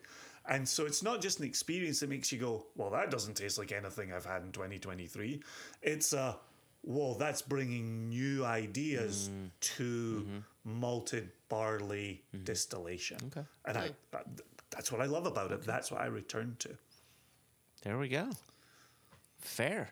Look at that. We're ticking the boxes here. Best episode, best event, best non-SCN whiskey. We're now, dear listener and dear co-hosts, we are now at the distillery that has wowed you the most in 2023. Would you both mind if I went first? I would love it. No, please do. Yeah. Because the category that I was going to shoehorn this into was runner-up, place number 2 for best thing I tasted this year. And so to have a category of its very own. And so, very simply, we did a blind barrels blind tasting. We went around the doors of what is this? Where is this from? Could this be American single malt? No, this can't be American single malt. Is this from Balvenie? We went around so many doors. And when we got to the final release of this being Santa Fe, and I have been following Santa Fe without tasting Santa Fe, without visiting Santa Fe, and to have my first experience be completely blind with it, my eyes were wide open. Wow. And we have talked since that tasting of how do we source Santa Fe casks? How do we have a conversation with Santa Fe? What would it look like to go to Arizona and visit Santa Fe? It is absolutely front and center for me. And it's another one where I've got a little less than the half sample bottle sitting in front of my face day in and day out, so that I am thinking about Santa Fe every single day that I'm sitting at this desk. So yeah, I love the fact that question got brought up today. And I love the fact that I was ready to go with an answer. No worries at all. And again, we're talking American single malt whiskey, right? Do we love Westland and the people at Westland? Absolutely. Do we love VDC and the people at VDC? Absolutely. And do we love other American producers of American single malt whiskey? Absolutely. We mentioned Westward earlier, right? Our friends at Copperworks. It's an incomplete Joshua Hatton list because there's so many good ones out and about. So many, right? And we added a new one for us to that. There you go. And that's Santa Fe. So as you can tell, I'm excited. And I'm very hopeful for 2024, to be tasting more barrels from them. He's so excited, and he just can't hide it. He's about to lose control. I have no first place runner-up, second place runner-up. I got to take a shoehorn and put it in its own shoe. And he thinks Life is good. All right. Okay, one Joshua, of you two. Is it me? Do I go? So, yeah, I guess the idea of a distillery that excites you the most this year can take the place of sort of that runner-up non-SCN whiskey of the year, but it allows you, I think, to really talk about them more broad strokes. Yeah, and the number of releases they've done, or if they've made a statement, changed production, whatever, right? There's all sorts of criteria we could talk about. In 2020, what year is it? 3. Okay, so in 2021, very late, maybe as early 2022, I had declared this distillery as entering into my top 5 distilleries writ large. We're back to our friends on McLean's Nose. McLean's Nose. And they just keep knocking out of the park. I'm not gonna beat around the bush. It's Ardnamurchan. From the Ardnamerica bottling, which was that Oloroso and PX, it just floored me and floored every person I poured. This was why I brought the bottle with us when we were in Scotland together. That was our road when we were off the road. That was a special share, right? That was a ton of fun. I gifted a bottle of this to Michael Nolan for Hanukkah. It just, I just think it was that special of a bottling. And then, while I had the two of them, and by the two of them I mean Connell and Carl. What's going on? You're gifting it to us too today? No. Is that why you called us here? No, that's not why I called you here. Oh. Are either of your names Michael Nolan? It's like an Oprah moment. Like, you get a bottle. You get a bottle. Look under your seat, Jess. Yeah. I guess Santa Hanukkah is real slow in Glasgow. Look Look at the way we just derailed this whole thing. Mine must be in my spirits bag. I must have picked it up while I was there. When I had Connell and Carl over here doing the Ardnamurchan tour, they also had a bottling of their unpeated whiskey from a champagne cask. And it was, I forget the name of the champagne producer. It's like Paul something. It's like the last name ends with a D. Do you know what it is, Jess? It's La Noire, I think, but I've pronounced that wrong, and there's definitely no D in the name. There's no D. Ends in an S. Okay. Oh. No D. With an S, not an L? It starts with an L. Yes. Launois. Just like earlier with Last Christmas, I haven't heard any part of this conversation since I gifted a bottle to Michael Nolan for Hanukkah. So, what are we talking about right now? So I think that Ardnamurchan are also the official or are helping to import the champagne to the UK. They so hopefully we will see more of their lovely wines, and I'll be able to drink it alongside the whiskey. So that whiskey in particular, it was never coming to the U.S. They just brought it as, something to sort of build out the tastings that they were doing. It present all of the fruits that I loved from the 31-year-old Linkwood. That was my number one, right, from the Macbeth series. All of the fruits presented there were present in this Ardnamurchan champagne cask, the Paul blah blah blah, whatever it is. Just albeit brighter, younger fruit. Like, it was just remarkable, all the things that it was doing as a 5 or 6 year old whiskey. And it's clear that, with that bottling, it was clear that you don't need peat to hide sins when the spirit is that good. Right? Unpeated, champagne cask, Ardnamurchan spirit just there for you. And it just floored me. So I love what they're doing. I love their approach. I think the people behind it are doing smart things. I think that when they released McLean's Nose as a high malt content blend at such a damn cheap price, they're putting McLean's Nose? What did I say? McLean's. And what should I say? McLean. Charlie McLean. Yeah. But you never say Charlie McLean, right? Mr. McLean, right? He's bald. He has the earring. He helps you clean things. Is that him? His magic erasers are pure magic. Are excellent. But so I feel as if they're putting out old school whiskey today, and I like that. That's all. Just impressive. Impressive as all get out. Very nice. All right, Jess, let's... And just really quickly, that's the second time I broke my rule. I'm not meant to mention any Impex things. After last year, we knew the The rules were broken. Rules are made to be broken. Hell, we're tasting things from 1998, getting release of the year. So here we are. It's all fun and games. We're just hanging out. All right, Jess. No runners up. Just boom. Straight to well, it. this is like super awkward Straight to because my answer is also Ardnamurchan. Is it already American? So we can just sweep this whole category and I'll go, ditto. So I what want are to change your, mine. I want mine to be Ardnamurchan. what And are your reasons? it's also on my list. Look, not that the podcast listeners can hear Ardnamurchan. Look at this. There you go. Gosh, So I've it's in shown our my notes. working. It's not just a copycat cop-out answer. I think because I've been following Ardnamurchan for a long time from their While We Wait releases, going to, Good Spirits and picking those up. They've been a ton of fun liquids to try along the way.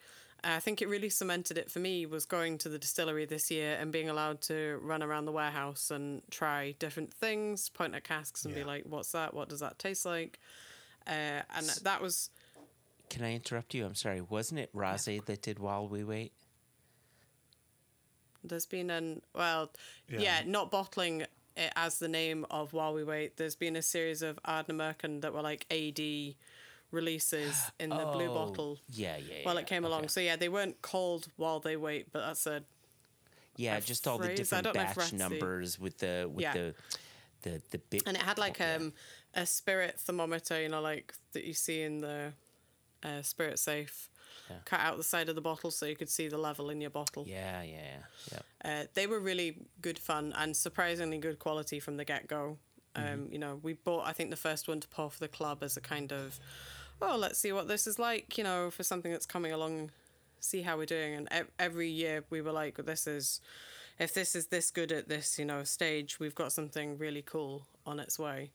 So when they started releasing proper, fully matured, legally and ready to go as Ardnamurchan was just a ton of fun. And visiting the distillery, being looked after by Graham and Jenny and Connell were there, and the team that were around, the guys in the shop. They're just a great bunch of people, and a ton of. It's a great distillery. If you can make the pilgrimage that far out to the furthest possible bit of Scotland and then a bit more, when we went up to pick the casks, the ferry was still off, so we had to do that whole extra loop through the Glenfinnan Viaduct, which is very pretty, but must be incredibly irritating if you live out there and the ferry's It adds not working. on an extra hour and something. Yeah, doesn't tons of miles.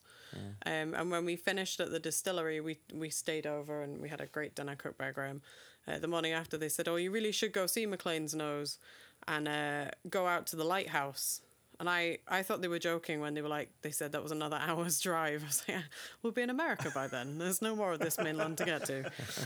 So, yeah, if you go out there, the team make it worth more than your while for venturing so far west. But like you, I think they are just putting out consistently brilliant stuff. And the fact that we drank the Ardnamurchan from a ramshackled selection of 4 incredibly shitty glasses, which were not fit for purpose, and yet it was still absolutely delicious and fantastic liquid, I think is testament to, we weren't even giving it a fair start, and it still absolutely shone through. So picking 2 casks from them was an absolute honour, and I'm very happy with what we've ended up with. Moving right along, footloose and fancy free. Getting there is half the fun. Come share it with me. After much waffling and much a-doing, and around the housing, I think we should get to our final category, which is our favourite SCN release of 2023. Here we go. That's tough. I find this category to be the toughest of them all, right? Because we select all these, so they're all our babies. Right. So it's like the episodes from One Nation Under Whiskey. We've circled back in the same idea. Also, you can't cheat here and pick a whiskey that was bottled in 1998. You just watch us. So this is my mind inception of SCN from 1998. Okay. Well, I've been nosing mine intermittently, and it's only getting more delicious, and it's making me incredibly hungry. I would call this colour Iron Brew Dyed Koi Cup. Which, let me tell you, listeners of the podcast who know how much I love discussing colour, When I decided that was the colour of this whiskey, we had a long discussion internally whether or not you needed to add the word carp to koi, or if you would just say koi. And I would say koi carp. I'm standing by it. We met people who would say koi fish and not koi carp, and then people who would say koi. I've never heard koi carp. Maybe that's a UK thing then. Maybe it's like saying PIN number or ATM machine. But that's bad. ATM machine. But that's her point. I know. Yeah. I'm reinforcing like that's bad. I tell you, I saw some really lovely koi carp at the Treehouse Brewing on my way up and down from the old Connecticuts. And they were almost exactly this colour.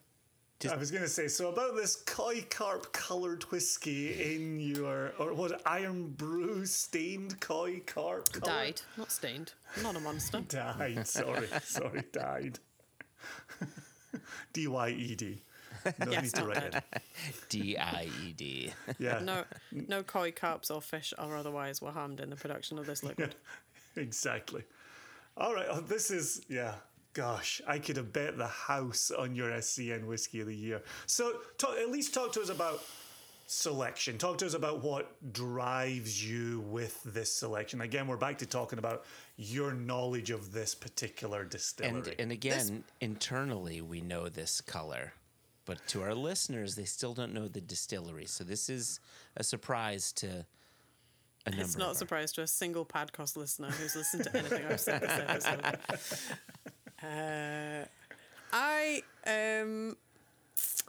So not just this pick, but when I am picking casks with you two, when we are talking about samples, I get asked this quite a lot. How do we pick a cask? And sometimes I give a slightly sarky answer because people always want to know how do we know what's going to the US and what's coming to RLW markets. And I sometimes tell them it's done by thumb war. Nobody's once ever questioned me how we've done a thumb war over FaceTime. If I'd said like rock, paper, scissors, that would probably be more, I don't know, feasible. And sometimes I think the answer is I think about what the palates this side and the markets I work with, what they're looking for in a whiskey. Sometimes we have to get a bit unglamorous and it's a little bit to do with pricing. But it also, apparently, I have to sell liquid, so it should be stuff that's, sellable. We're back to this again. Is that the technical term? Yeah, it's our end of year sales meeting, apparently. It's going to be so awkward when you realise I've kept everything we've ever bottled in a shed. It's a very big shed. And so, it's funny because I think between the three of us we have pretty similar palates. There's not too many things I think we disagree on. There's one or two marks that I don't particularly care for, but I know that you do. One of you will care for more than others. But I do think, and I have to say this, that when we pick stuff, as fun as it would be to just make every release shit Jess likes, I also have to think about not everybody agrees with me on whiskey. That's an insane concept I appreciate. There's nothing, I can hand on heart say, there's nothing we've ever put out to date, including before I worked for Single Cask Nation, that I have hated. There's stuff that doesn't work for my palate, but I can still see the merit in it being a technically sound whiskey. It's just that it's not something I'm going to run to the store and grab. So I think that's a fairly forgivable statement. That's a fair This point. one, however, I am actively dissuading people from buying because I just don't want anyone else to have it. Thank goodness our ethos hasn't changed at the end of 2023. Phew. It'd be really awkward if I was like, so guys, just hit me up. I'll sell you whatever you like except this one. This one's not for you. You'll hate it. All of you will hate this. I really love this because this fits with a lot of what I really love about this distillery. So I already mentioned it a little bit earlier, that this particular style, and then it's a cask that I haven't had a huge exposure to. And when it was an option for us to have something from this cask, which I'll say in a minute, I started thinking about where else have I had the opportunity to try. So there's not many. I think the first one that came to my mind actually was a Teeling whiskey, which is from Dublin. I was just there at Teeling Distillery. I had a ball. Great distillery. You should check out their liquid. Just got to mention the last extra. Yeah, okay. They're a lot of fun. So they have bottled in this cask, And then there's a pair of sister distilleries that I have seen do something, and that is Bunnahabhain and Deanston. Checks I out. had previously only mentioned Deanston, but our good friend Flo, correspondent of the Padcast and #1 fan, unrivaled #1 fan of Deanston, corrected me and said there are Deanston ones in this cask. Happy Festivus, Flo. Sorry, Flo. I'm glad you're keeping me on track. And then, yeah, there must be a couple of others, but I have a feeling that this is a cask that I think maybe more people will try. So shall I tell you what cask it's in? Yes. Please, It is please in jump in. It's in the old Banyuls cask, which is a great... Annuals, Like an annual Banyuls, manual. Yeah, very mysterious Banyuls. Which, for those of you who don't know, it's a sweet French wine. And I am going to make it my mission this Christmas to try some actual Banyuls wine I have with a some bottle. cheeses, I'm thinking. Yep. Some cheese on the go. Is it consumed a la port, Madeira? It's that kind of Yes. style, like a Amontillado. dessert That style. sweeter, fortified wine. So not so much drunk in a red wine glass. No, this is drunk in a... Well, there are some people in this house, for example, who drink Sauternes as pint measures, but it's not generally recommended. I'll tell you though, callback. in Spain, what did Miguel Martin tell us when we were traveling with him in I almost said Juarez, definitely not Juarez, in Jerez, and he had said, oh no, it wasn't Miguel Martin, it was Luis from or Mario. What shit? I'm forgetting names. This is a cracking story. Somebody from somewhere Lestal, from Us said Spanish, Lestal, something. Okay. from Lestal, and I think it was Mario, and he had said, "This is wine. You drink it from a wine glass because it is wine." But not to the you don't. That's Three-quarters he would of a- suggest you pour it as you would pour wine. That's someone selling volume. That's someone saying, right? volume, yes. You should absolutely drink your whiskey from pint glasses. Just a wee pour in the bottom. No, fill it up. Yeah.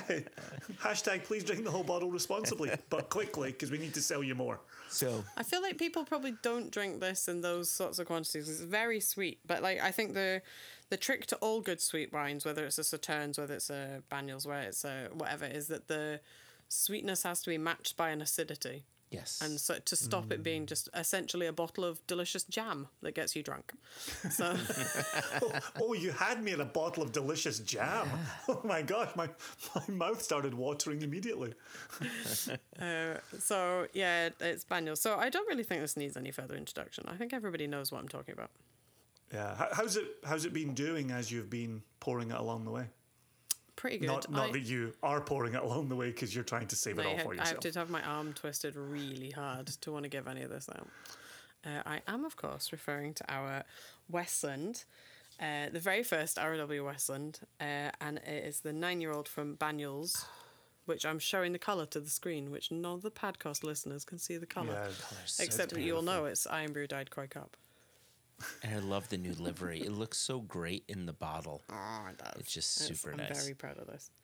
This whole release, I think this 5th release so far, and with no offence to any other previous people we have bowled, I think this is my favourite release across the board of everything put together. I think it's a really strong collection Wow. of everything. So that's my favourite of the ROW releases. But the Westland for me is an absolute pinnacle to have bowled. And it's absolutely not doing a disservice to anybody else.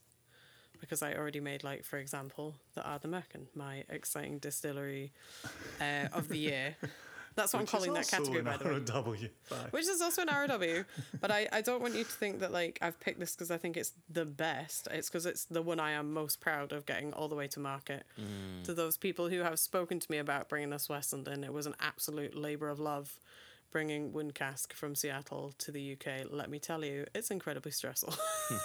Bringing one little cask on its own. And there has definitely been a period of time where we've put a couple, if not a few, Westlands into lottery in America. And the question comes up, when's Jess, Westland's #1 fan globally, going to get a cask for ROW? We're working on it. Watch this space. It's coming. Yeah. And now it's here. And now it's your SCN pick of 2023. Yeah. And if I was that kind of person, I could say, I could retire now. I've done a Westland. Until I manage to get those 60s Bowmores, there's really no greater accolade I could win. So I'm glad there's still something else on your something to to-bottle achieve list. for. 50s Mortlock. Don't forget 50s Mortlock. That is very true. I would never forget that. I'm willing to go whatever boss level of, I don't know, cage fighting I need to do to get at those. But I've looked a man square in the face and said, what do I have to do? And he laughed at me. So I will have to rethink my game plan on that one and come back with a new plan for 2024. So just to be clear on the podcast, if 10,000 nation members sent in £1 million or dollars or euros each, Gosh. we could make a 1950s Mortlock happen. Just am I right in saying that? Is that not the top tier of next year's Giving Tuesday? No, that's what I heard. It was in the podcast earlier. Were you not listening? Yeah, do we need to turn Single Cast Nations a 501c to make that happen? I think we do. It sounds like paperwork. It'll never work. Look, the nation members are incredibly loyal and I enjoy their enthusiasm massively. They've already blackmailed you into producing a 4 times a year comeback of the Jubilee. They could make anything happen. 4 times? Oof. There's a lot of states in the US. You're going to have to get busy quickly. All right, Joshua, let's hear. Let's see where this goes. All right. This was a tough one because I think 2023 was a year of really interesting releases. And interesting in that we had more ROW. We changed our packaging for ROW, which was really nice, really special. We introduced distilleries we hadn't bottled from before. And this falls within that category. This is from a distillery we hadn't bottled from before. Jason smiles at Joshua. I think I already have my hunchies. And this is Distillery Direct. We did not acquire this from a broker. We acquired it directly from the distillery. I think all three of us have made our personal most obvious SCN picks. So let's see if this continues and he doesn't zag in the middle of his zig. We purchased 2 casks from them. So far, so good. But only bottled 1 so far. So far, so good. And then the last clue that I'll give is, was it last year? I think it was last year. Last year, they were my favorite non-SCN pick of the year with a single Pinot Noir cask. And it's this I think talks to the quality of the spirit. That last year I had, I don't even know how old it was. Doesn't even matter how old it was. But it was that single Pinot Noir cask selected by our friend Nando from Execs Whiskey Club. And this one is a single New Charred Oak cask. And this is American single malt. And from cask to cask, the spirit just shines and does things that no one else is doing. And this is what I love. That's why it's one of my criteria. I want to be surprised. I want to be taken off guard. It is our 6-year-old Westward American single malt, New Charred Oak. Yeah.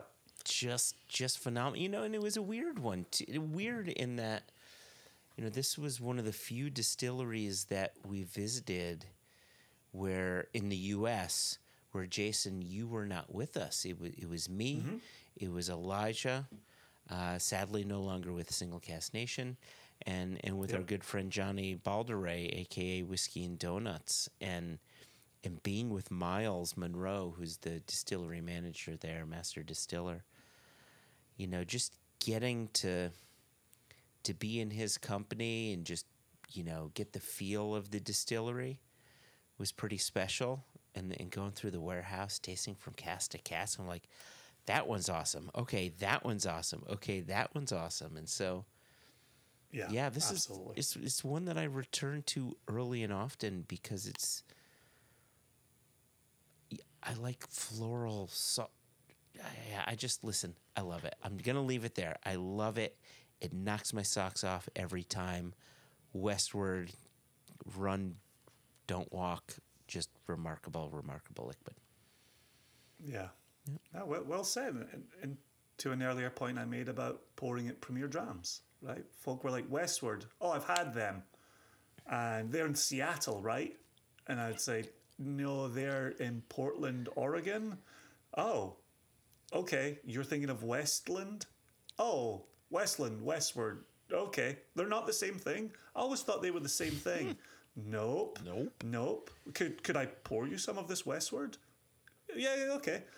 And then they would do the double take. Yeah. Like, what did I just drink? They went from, well, if it's not Westland, I can dismiss it, to I've tasted it and I can't dismiss it, right? And I got to see people's eyeballs, right? Where they're like, oh, I'm sipping it and I'm moving on. Oh, but now I'm looking back at the bottle. You can't, exactly. What is that? You can't because whiskey hadn't tasted like this.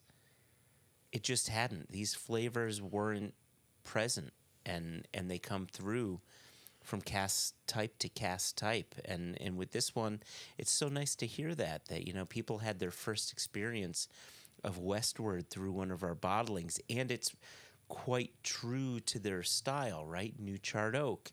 There's really not much else getting in the way. And I like that. I like, it gets back to our earliest days, Jason, when we would pour our Arran and our Kilchoman and our Ben Riach, and we'd say, absolutely, raise your hand. Who's heard of this distillery? And they haven't. Who's had whiskey from this distillery? And they haven't. And then it turns heads and it opens eyes. And we get to do that 12 years later. And, the hope is that we get to do that in 15 years and in 20 years and continue to surprise people. And, so 100%. really, really proud of this one and our relationship with this and the next cask we're about to release. But as far as 2023 goes, fucking hell, if this isn't my top pick, I don't know what is. Yeah, it's interesting listening to the two of you, and I'm only going to add on to what you've both said with my own pick. But I remember back in the early days where we would talk about sourcing casks, tasting samples of those casks. And we always said at Single Cask Nation, we want to take what we are sampling from cask and put in bottle for you in the nation. Yep. And then it was whether you were the online nation or the retail nation, now the global nation. We wanted to take something special and put it into bottle. Mm-hmm. And in listening to the two of you and knowing my own thoughts on what I'm about to say, we've added a level to this, which is, for Jess, it's being at Westland. It's being at the distillery. It's being in the warehouse. For you, Joshua, it's going out to Westward. It's meeting Miles Monroe. It's tasting from casks. For me, it's going to this distillery. It's tasting with the distillery manager and the master blender and the rickhouse manager and learning their insights about their distillery and now conveying that to the nation and being excited about what else we know about these distilleries. And it's not just the cask that we've selected that's in bottle. You just said this a second ago, right? There might be another cask coming from Westward in 24. We did a cask selection at Westland in November for 2024. I've been discussing the possibility of a cask selection with nation members with this distillery that I'm about to mention, right? And so it strikes me that we've even moved over these 12 years. We've even moved from it's just the cask to bottle to it's the distillery and the producers and the people and all of that making its way through the cask and into bottle. And so, do you want to say it out loud at the same time? You know what I've selected as my SCN of the year. I'm ready. I know what it is. It can't be any other, because I know where your heart lies, and I know who you've spoken with, and if this Westward cask didn't exist, it may be my runner-up. It may be my runner-up. And this was a cask you selected without me initially, if I'm not mistaken. Initially, I brought this to you. You said, as, I think this is it. This is our next from this distillery. But I did bring you 3 samples. You did bring me 3, but you were like, of the style. But it's got to be this one. I'm like, of course it's that one. It's like, it couldn't be any other one. And you selected blind the one that I thought was the winner out of those samples as well. So I didn't lead the witness, even though, yes. So our Virginia Distillery Company 5-year-old STR cask. And again, to the point that both of you are making, when you spend time at the distillery and you're tasting through things that aren't even up for selection, I think this is an experience for both of you from Ardnamurchan working as well.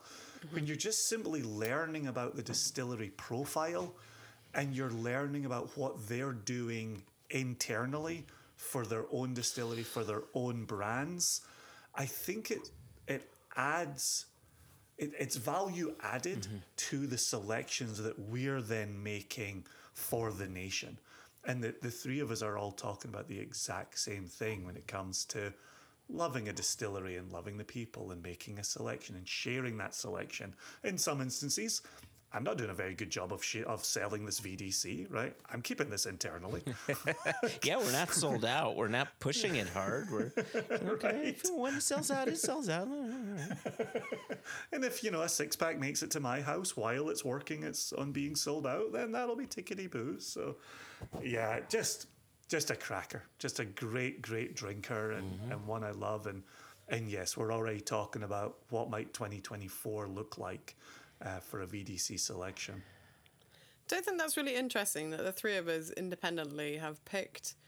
I would definitely call myself, and I think you two as well, predominantly of the whiskey at large with all its various spellings, Scotch drinkers. Absolutely, single malt Scotch whiskey drinkers, and yet independently the 3 of us have come up with 3 American single malts. Absolutely. Right. And I definitely, for all of my love of Westland, my first love is really Scotch whiskey. Oh, yeah.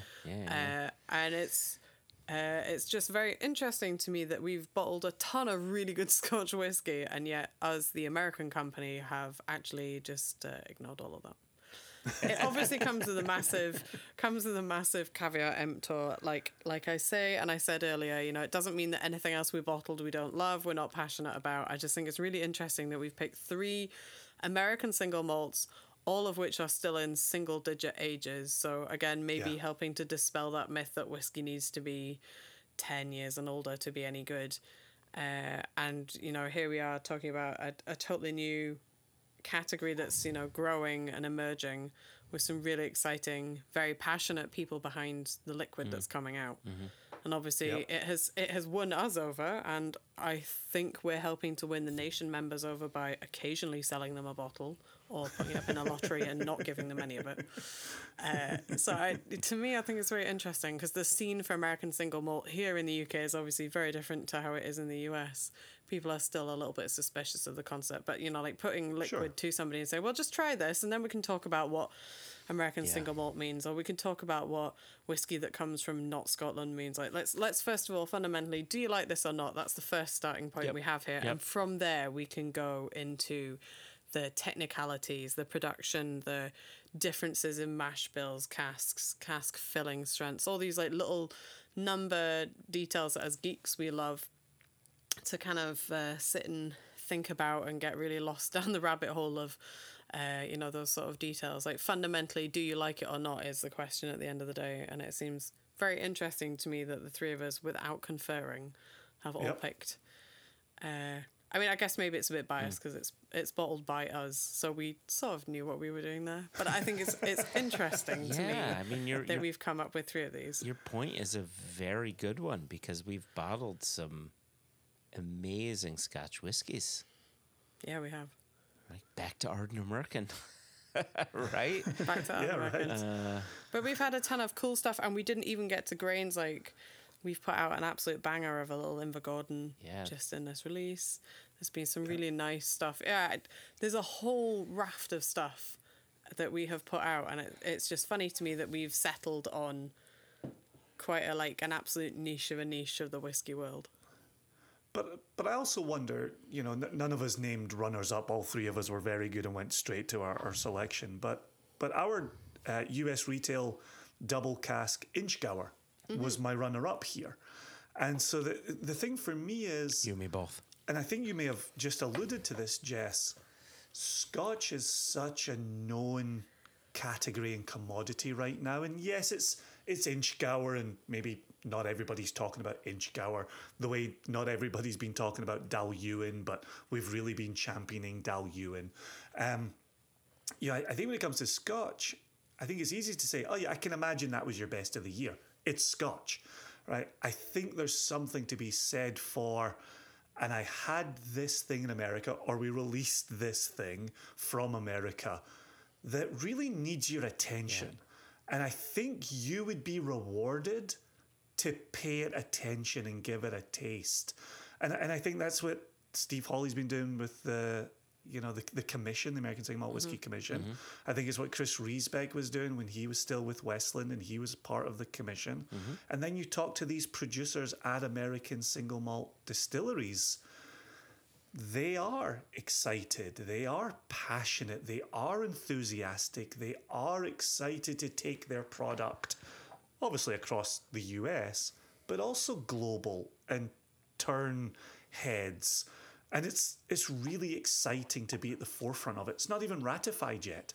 And here we are sitting here saying each of us has an American Single Malt Whiskey as their SCN release of the year. So I think it is exciting. We've said that throughout the course of 2023 on this podcast, that the rise of American Single Malt Whiskey is very exciting. And we are sitting here at the forefront of this movement. Yep. I'm really digging that. So I'm going to continue to champion this stuff, and I'm honored to have the 2 of you along for the ride, and the 3 of us are championing this stuff and believe in it wholeheartedly. And I'm going to continue to reluctantly share this with people that I like. Exactly. And I will. And other people insist on trying it. I'm happy to share this with people that I like, Jess. Okay. Man, so that's it. That is our 2023 Real Talk year in review. If anyone knows where the missing 6 months are, please send a note to info@singlecastnation.com. I don't remember anything after coming out the wilderness at the end of June. I tell you, if I had to choose, favorite people to work with in 2023, it'd be you 2. There you go. That could have got really awkward really quick. Yeah, here come the runners up. Imagine if it was like, it's one of you, but I'm not telling you which. And to be fair, one of you won the category. One of you was second runner-up. Second runner-up. Because I liked myself even over you. It wouldn't be an incomplete list otherwise, would it?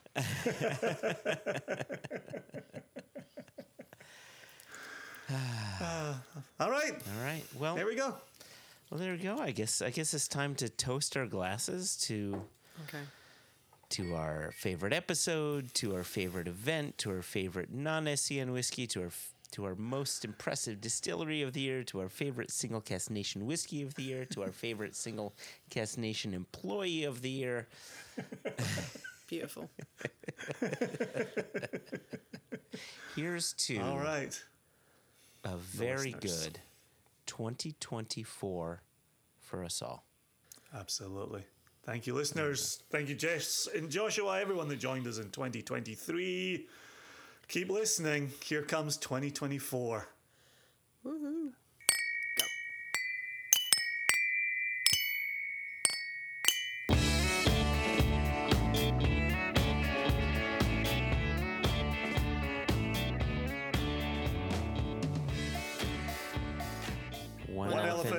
2 elephant, 3 elephant, 4 elephant, 5 elephant. Okay. Those felt Those like were quick all- elephants from Jason there. Those are our normal behind the scenes elephants where we just get shit done. He's been quick these days. Yeah. You're enough inner circle now, Jess, that when we do a guest, like 1 elephant, 2 you're inner circle, so you get 1 elephant, 2 elephant, 3 elephant. Okay. Don't listen to Jess. He's just showing off. I'll show Jess how fast I can count elephants. I can say the word elephant really fast. Much faster than I can say the word Mississippi. Get that up your ass. Yeah, we spell Mississippi 5 times in every episode. Yeah. MISSISSIPPI. MISSISSIPPI. MISSISSIPPI. Could you imagine if we did that to guests? So we spell Mississippi 5 times so that when Joshua gets all the files, he can zip them together. We should start spelling encyclopedia together. ENCYCLOPEDIA. ENCYCLOPEDIA. This is one of those weird spelling bee things you guys are really into that I've never understood. I think it's the season as well, is it not? Is it season for spelling Is bee there on a ESPN? season for spelling? Of course there is. Oh, very much so. What a yes. stupid... Here, Because you need people at home with fuck all else happening on their TV and they don't want to speak to their family. So you put on children spelling really wild words.